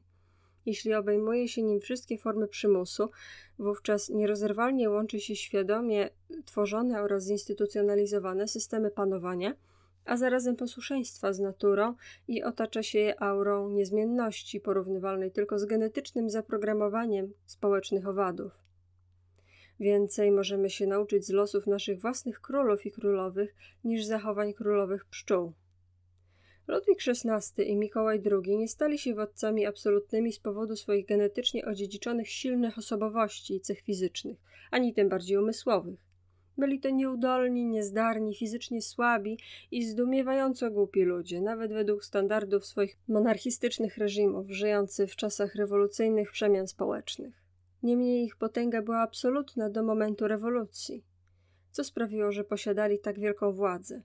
Fakt ten można wyjaśnić tylko poprzez powstanie instytucji takich jak armia czy policja oraz towarzyszących im wraz z władzą sądowniczą systemów prawnych, które wspólnie z hierarchią kościelną wzmacniały absolutyzm. Mimo tego ten tworzony przez wielki aparat instytucjonalny podczas rewolucji został obalony w przeciągu kilku tygodni. Z wyjątkiem genetycznie zaprogramowanych owadów, w świecie zwierzęcym nie występuje nic, co w jakikolwiek sposób byłoby podobne do tego typu struktur hierarchii. Wyłączając hierarchię ze społecznego kontekstu, nie rozumiemy jej pochodzenia i tego, w jaki sposób można ją usunąć, co, dodajmy, jest społeczną zdolnością, którą tylko my ludzie posiadamy. Podobnie termin panowanie powinien być uważany za czysto społeczny, o ile nie chcemy stracić z pola widzenia różnych jego zinstytucjonalizowanych form charakterystycznych dla ludzi. Zwierzęta z pewnością stosują przymus, zazwyczaj indywidualnie, czasem w małych grupach, być może dążących do pozornych przywilejów. To słowo można naginać bez końca, jeśli porównujemy przywileje u różnych gatunków. Zdobywanie dominacji nie dotyczy pojedynczych zwierząt albo ich niewielkich grup. Jeżeli występuje wśród nich, to jest ona chwilowa, często epizodyczna, nieformalna, a wśród małp człekokształtnych ledwo widoczna. Rzekome przywileje występujące u naszych najbliższych zwierzęcych kuzynów są różne u różnych gatunków, często różne w różnych grupach. W świecie zwierzęcym nie istnieją trwałe instytucje takie jak armie, policje czy choćby grupy przestępcze. Tam, gdzie wydają się występować, jak w przypadku żołnierzy wśród owadów, takich jak mrówki, są to przykłady genetycznie ukształtowanych zachowań, a nie tworzonych społecznie instytucji podatnych na radykalne zmiany. Trzeba przede wszystkim zapytać, dlaczego wśród ludzi pojawiły się instytucje społeczne oparte na przymusie, systemy statusu i hierarchii, a nie tylko jak to się stało. Innymi słowy, warto zadać pytanie, jakie były przyczyny pojawienia się zinstytucjonalizowanego panowania i podporządkowania, a nie tylko opisywać ich pojawienie się, ich rozwój. Różnice w pozycji, choć początkowo w łagodnej formie, pojawiły się między grupami wieku. Psychospołeczna postawa posłuszeństwa wobec starszych była już obecna we wczesnym społeczeństwie, zanim jeszcze starsze pokolenia zaczęły się domagać realnych przywilejów od młodszych. Wspominałem już o słabościach starszych oraz ich zdolności do korzystania ze swojego doświadczenia i wiedzy w celu zdobycia wyższej pozycji. To, że gerontokracje stały się źródłem świadomości statusu, nie jest wcale tajemnicze. Pojawienie się hierarchii opartych na wieku często jest tylko kwestią czasu. Proces uspołecznienia ze swoimi wymaganiami dotyczącymi kształcenia, coraz większa wiedza oraz doświadczenie gwarantowały, że starszyzna zdobędzie sobie uzasadniony szacunek, a ze względu na swój wiek, posiadając niepewną sytuację, będzie dążyć do zdobycia większej władzy. Prawdopodobnie największy problem to jednak władza, jaką zdobyli i skoncentrowali w swoich rękach wielcy ludzie. Najpierw osobiście, potem w coraz bardziej zinstytucjonalizowanych drużynach. Napotykamy tutaj na bardzo subtelną i złożoną dialektykę. Wielcy ludzie awansowali nie tylko dzięki swojej sprawności, ale również wspaniałomyślności. Ceremonialne rozdawanie darów, system redystrybucji bogactwa, który doszedł do skrajności w obrzędzie potlaczu u Indian z północnego zachodu, gdzie rywalizacja pomiędzy wielkimi ludźmi doprowadziła do orgiastycznej dekumulacji wszystkiego, co posiadali, w celu akumulacji prestiżu. Może mieć bardzo niewinne pochodzenie. Wspaniałomyślność i rozdawanie darów były zasadami sprzyjającymi jedności czy nawet przetrwaniu wczesnej wspólnoty. Biorąc pod uwagę czasy i prawdopodobną skłonność mężczyzn do zdobywania poparcia reszty, zakorzenioną w poczuciu męskości oraz respekt w społeczności wobec jej sprawności fizycznej, jest prawdopodobne, że wielkość oznaczała niewiele ponad wspaniałomyślność oraz umiejętności i odwagę. To cechy, które każda przedpiśmienna społeczność ceniła u mężczyzn, tak jak kobiety posiadały wiele różnych zdolności, które były głęboko cenione. Owy rodzaj wielkości, jak świadczy obrzęd potlaczu, mógł łatwo ulec urzeczowieniu, stając się celem samym w sobie. Mógł też przeciwnie być uważany, jak w społecznościach w rodzaju Hopi, za społecznie szkodliwy z uwagi na swój agresywny indywidualizm i dlatego zawzięcie ograniczany. Gdy euroamerykańscy nauczyciele Hopi próbowali wpoić ich dzieciom zasady sportowej rywalizacji, mieli ogromne trudności w nakłanianiu ich do zdobywania punktów. Obyczaje Hopi zniechęcały do rywalizacji i osiągania własnych korzyści jako szkodliwych dla solidarności społecznej. Zatem wszędzie, gdzie zaczynał się pojawiać potencjał hierarchii społecznej, społeczność stawała przed przeciwstawnymi możliwościami. Najpierw gerontokrację, potem indywidualni wielcy ludzie i grupy wojowników. Te potencjalne stratyfikacje mogły się rozwijać siłą rozpędu, z początku stwarzając niewielkie rozwarstwienie, albo też mogły być mocno ograniczane, nawet już po swoim powstaniu. Są dowody na to, że te sprzeczne tendencje pojawiały się w wielu innych przedpiśmiennych społecznościach, rozwijając się w pełnej hierarchii albo zatrzymując na różnych stopniach rozwoju, czy nawet ulegając cofnięciu do stanu bardziej egalitarnego. W istocie zwyczaje, uspołecznienie oraz towarzyszące im fundamentalne zasady, takie jak nieredukowalne minimum, komplementarność i wspólne użytkowanie, mogły również sprzyjać ograniczaniu hierarchii, a nie jej rozwojowi. Widać to wyraźnie w historii wielu społeczeństw euroatlantyckich, u których instytucje hierarchiczne były długo ograniczane albo nie było ich wcale. Społeczeństwa zorganizowane wokół hierarchii, klas i państwa to zaskakująco niewielka część ludzkości. Prawdopodobnie większość nie weszła na tą mroczną drogę społecznego rozwoju, a przynajmniej podążyła na nią niezbyt długo. Trzeba jednak mocno podkreślić pewien fakt. Społeczności, które stały się schierarchizowane, klasowe i etatystyczne, wywierają wielki wpływ na te grupy, które nadal pozostają egalitarne. Wojownicza społeczność, na czele której stoi agresywny wódz, zmusza swoich pokojowo nastawionych sąsiadów, jeśli chcą jakoś przetrwać, do tworzenia własnych zbrojnych oddziałów. W ten sposób cały region może się drastycznie zmienić. Kulturowo, moralnie i instytucjonalnie, wskutek istnienia hierarchicznej struktury opartej na agresji tylko w jednej grupie. Można prześledzić ten proces, badając pochówki pewnej społeczności w Andach, gdzie z początku chowano ludzi bez broni i ozdób charakterystycznych dla osób o wyższej pozycji. A w grobach z czasów późniejszych znajdujemy broń i przedmioty świadczące o większym prestiżu. Zmiany te mogą być związane z pojawieniem się w okolicy społeczności wojowniczej, która wpływała w ten sposób na wewnętrzne relacje otaczających ją pokojowo usposobionych grup. Mogło tak być w wielu miejscach na świecie. Niemniej uderzające są zmiany, jakie zaszły w indyjskich społecznościach zamieszkujących Amerykę Północną. Przejście od mocno scentralizowanych, wojowniczych i quasi-państwowych imperiów do zdecentralizowanych, raczej pokojowo nastawionych i względnie niehierarchicznych społeczności. W fazie centralistycznej i militarystycznej imperia te były tak przeciążone biurokracją i tak wyzyskiwały kontrolowane przez siebie społeczności, że załamały się pod własnym ciężarem albo zostały po prostu obalone przez lokalne bunty. Prehistoryczni indyjscy budowniczowie kopców ze środkowego wschodu Ameryki Północnej lub Majowie z Meksyku stali się bardzo wojowniczy i ekspansywni, a gdy nie potrafili już dłużej utrzymać kontroli nad podbitą ludnością, zniknęli.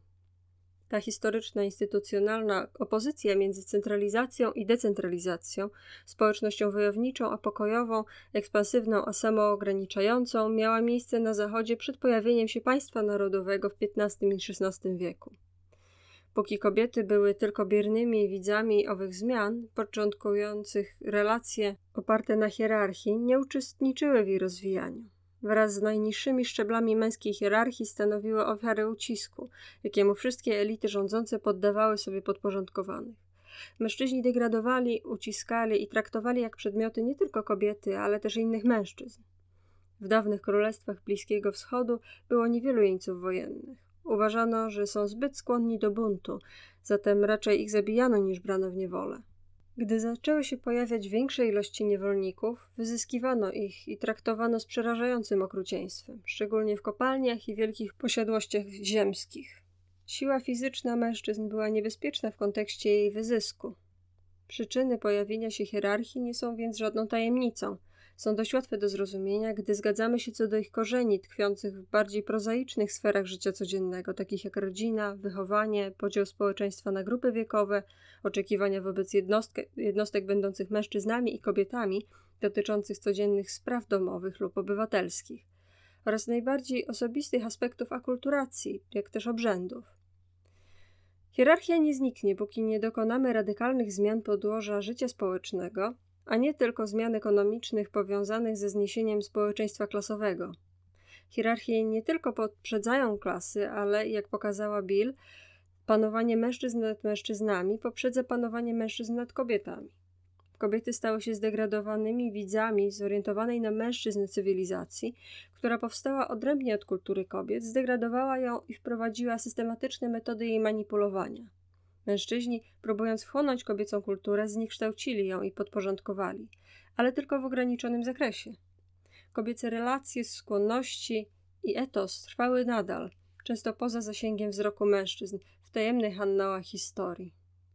Mężczyźni z kolei byli często dla kobiet przedmiotem kpin, nawet w kulturach patriarchalnych.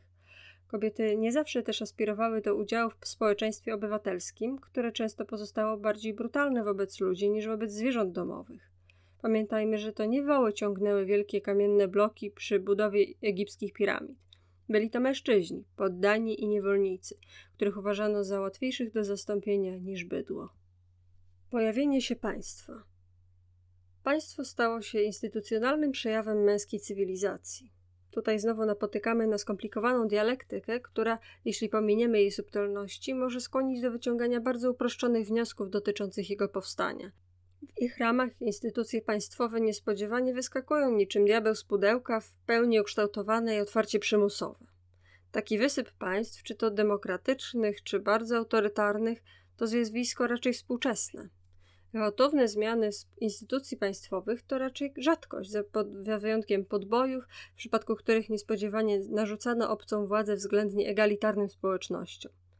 Póki nie przyjrzymy się temu, jakie były początki państwa, jak się rozwinęło i na ile było stabilne, będziemy mieli wielkie trudności nawet ze zdefiniowaniem państwa, a tym bardziej z analizą różnych jego form, jakie pojawiały się w poszczególnych społeczeństwach. Definicja minimum mówi, że państwo to profesjonalny system przymusu społecznego. Nie tylko system administracji społecznej, jak wciąż naiwnie wierzy opinia publiczna i wielu teoretyków polityki. Termin profesjonalny trzeba zaakcentować równie mocno jak przymus. Przymus istnieje w naturze, w osobistych relacjach, w społecznościach bezpaństwowych, niehierarchicznych. Jeżeli w definicji państwa wykorzystamy tylko termin przymus, będziemy musieli sprowadzić je do zjawiska naturalnego, czym z pewnością nie jest. O istnieniu państwa możemy mówić tylko wówczas, gdy przymus jest zinstytucjonalizowany w profesjonalnej, systematycznej i zorganizowanej formie kontroli społecznej. To znaczy, gdy pewni ludzie zostaną odseparowani od swojego codziennego życia w społeczności i nie tylko nim administrują, ale robią to wykorzystując monopol na przemoc. Nie wszystkie państwa są w pełni uformowane. Mogą istnieć państwa powstające, quasi-państwa i państwa częściowe. Jeżeli pomija się fakt istnienia tych stopni przymusu, profesjonalizacji i instytucjonalizacji prowadzących do kształtowania się w pełni rozwiniętych państw, to tym samym pomija się fakt, że państwowość, jaką znamy dzisiaj, jest produktem długiego i złożonego rozwoju. Quasi-państwa, półpaństwa czy nawet państwa w pełni rozwinięte były często niestabilne, a ich władza słabła, co z czasem kończyło się faktycznym przejściem w społeczeństwa bezpaństwowe. Właśnie dlatego historia zawiera przykłady zmiany bardzo scentralizowanych imperiów w społeczeństwa feudalne, nawet dość demokratyczne państwa miasta, które z kolei często wracały do formy imperiów i państw narodowych, republikańskich i autorytarnych. Uproszczenie polegające na tym, że państwa miałyby przyjść na świat niczym nowonarodzone dziecko, oznacza pomijanie w rozwoju państwa nader ważnej fazy formowania się, a zarazem powoduje wielkie zamieszanie. Wciąż mylimy rządzenie, politykę i społeczeństwo, a trzeba je starannie rozróżniać. Nie każde państwo jest zinstytucjonalizowanym systemem przemocy działającym w interesie konkretnej klasy panującej, jak twierdzi marksizm. Jest wiele przykładów państw, które były klasą panującą i których interesy były różne, a nawet antagonistyczne od interesów uprzywilejowanych, rzekomo panujących klas w danym społeczeństwie. W świecie starożytnym istniały wyraźne klasy kapitalistyczne, często bardziej uprzywilejowane i wyzyskujące inne klasy, które jednakże były przez to państwo manipulowane, ograniczane, a w końcu pochłaniane. Po części właśnie dlatego społeczeństwa kapitalistyczne nie pojawiły się w świecie starożytnym. Państwo nie reprezentowało też interesów innych klas, takich jak właściciele ziemscy, kupcy, rzemieślnicy i tym podobne. Państwo Ptolemeuszów w Egipcie okresu hellenistycznego reprezentowało tylko swoje własne interesy. To samo dotyczy państw Azteków i Inków sprzed najazdu hiszpańskiego.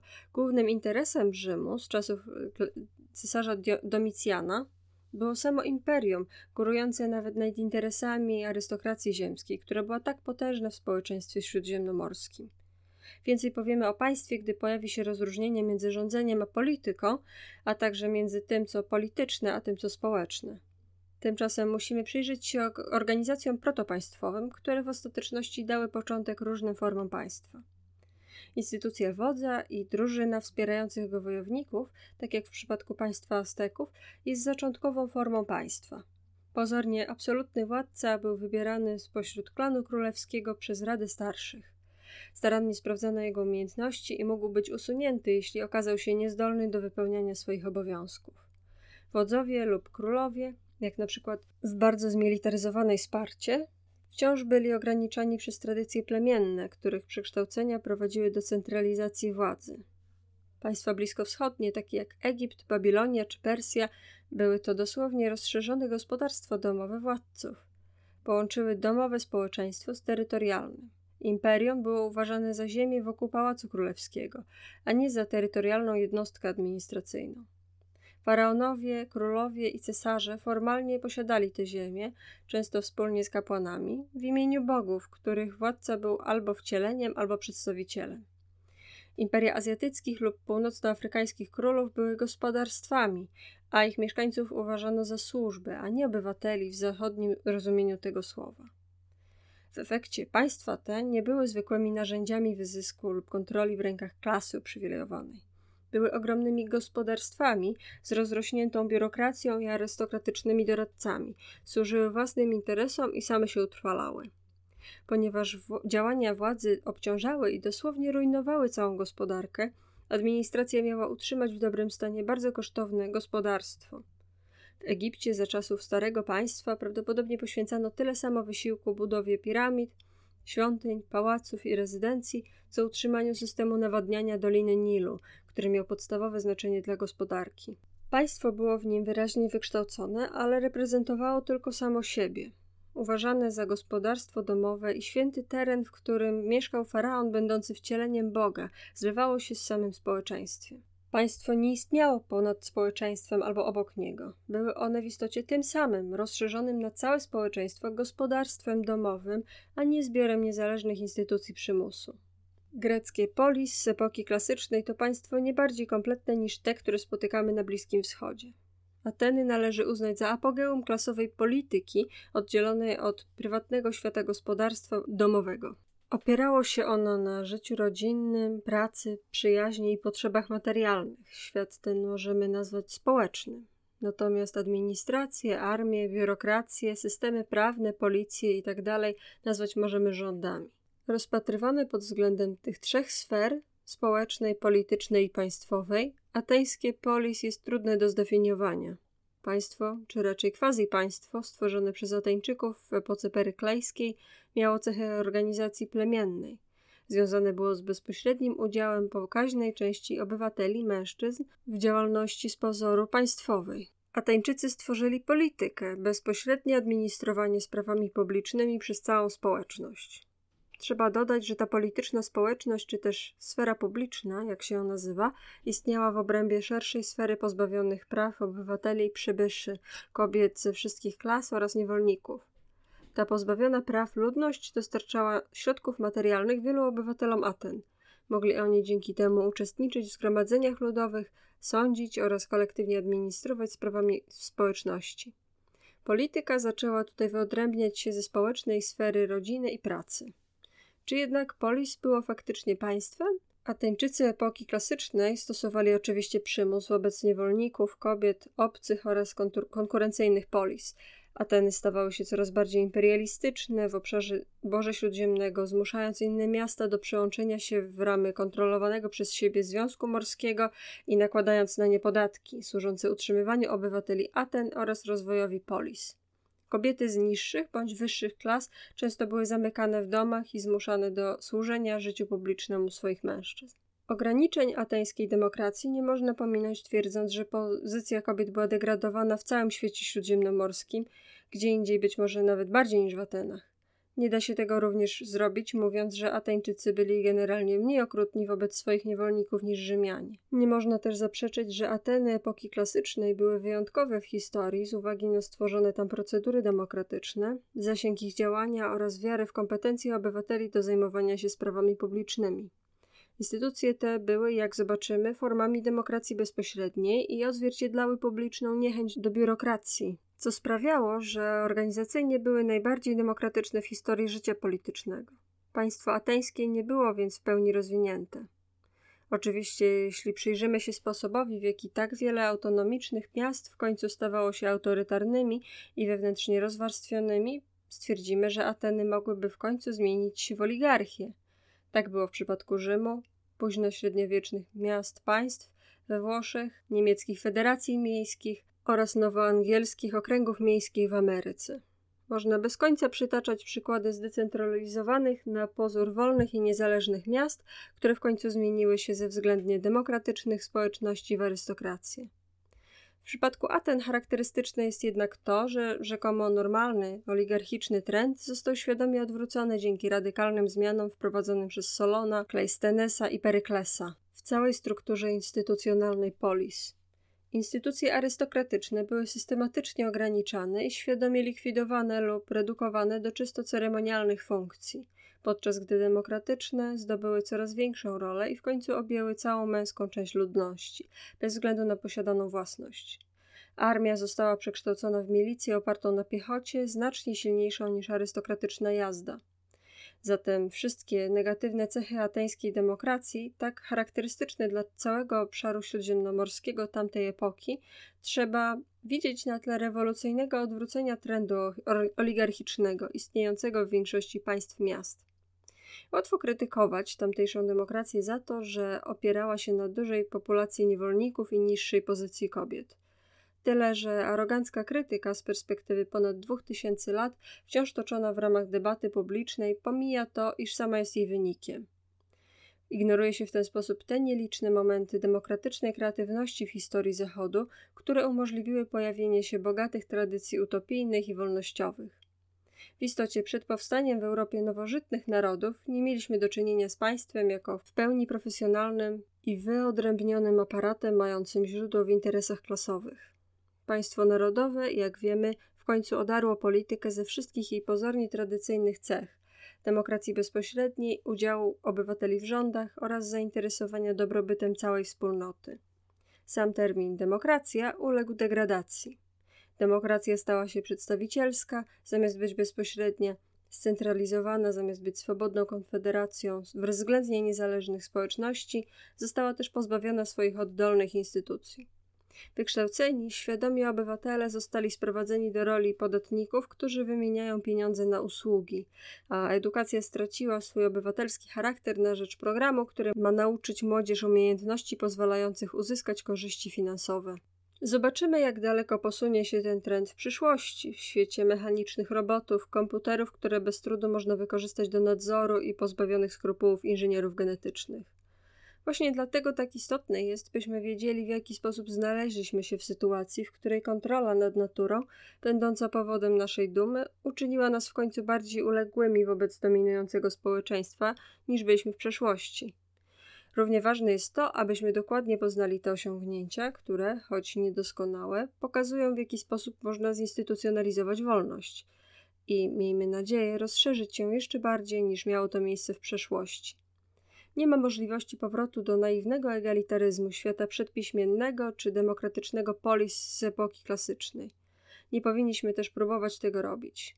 Atawizm, prymitywizm oraz próby przywrócenia świata z przeszłości przy pomocy bębnów, grzechotek, zmyślonych obrzędów i śpiewów, co spowodować ma pojawienie się wśród nas tego, co nadprzyrodzone, oddala nas od racjonalnej dyskusji, wnikliwej analizy spraw społecznych oraz krytyki obecnego systemu społecznego. Ekologia bazuje na zdumiewających właściwościach i kreatywności ewolucji naturalnej. Są one podstawą naszych najgłębszych emocji, estetycznych i intelektualnych ocen, a nie na antropomorficznych bóstwach immanentnych bądź transcendentnych. Porzucając naturalistyczne, naprawdę ekologiczne wzorce i folgując mistycznym fantazjom, regresywnym psychologicznie i atawistycznym historycznie, niczego się nie osiąga. ekologicznej kreatywności nie służy też bieganie na czworaka i wycie do księżyca niczym kojoty. Istoty ludzkie, będące tworem ewolucji naturalnej, w stopniu nie mniejszym niż inne ssaki, wkroczyły na dobre w świat społeczny. Zostały ukształtowane przez ewolucję tak, że mogą ingerować w biosferę dzięki swoim zakorzenionym w biologii zdolnościom umysłowym. Choć obecna sytuacja może szkodzić biosferze, to nasze pojawienie się w świecie jest kluczową zmianą kierunku ewolucji, przejściem od ewolucji adaptacyjnej do takiej, która przynajmniej potencjalnie kreatywna i moralna. Natura ludzka jest w znacznej mierze kształtowana społecznie, poprzez dłuższą zależność, społeczną współzależność oraz większą racjonalność oraz tworzenie urządzeń technicznych i świadome ich wykorzystywanie. Wszystkie te cechy są zarazem biologiczne oraz społeczne, a to, co społeczne, jest jednym z największych osiągnięć ewolucji. Hierarchie, klasy i państwa wypaczają kreatywne zdolności ludzkości. Przesądzają, czy jej ekologiczna kreatywność będzie spożytkowana w służbie życia, czy w służbie władzy i przywilejów.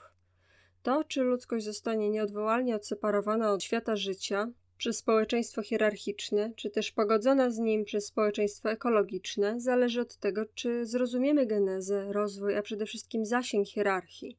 Chodzi o stopień, do jakiego przenika ono nasze życie codzienne, przeciwstawia sobie grupy wiekowe, płcie i ludzi oraz powoduje wchłonięcie tego, co społeczne i polityczne przez państwo. Konflikty wewnątrz rozwarstwionej ludzkości związane z panowaniem nieuchronnie prowadzą do konfliktu z naturą. Kryzys ekologiczny wraz z utrwalonym podziałem na ludzkość i naturę bierze się przede wszystkim z podziałów między ludźmi. Nasza epoka wykorzystuje je w bardzo sprytny sposób, mistyfikuje je.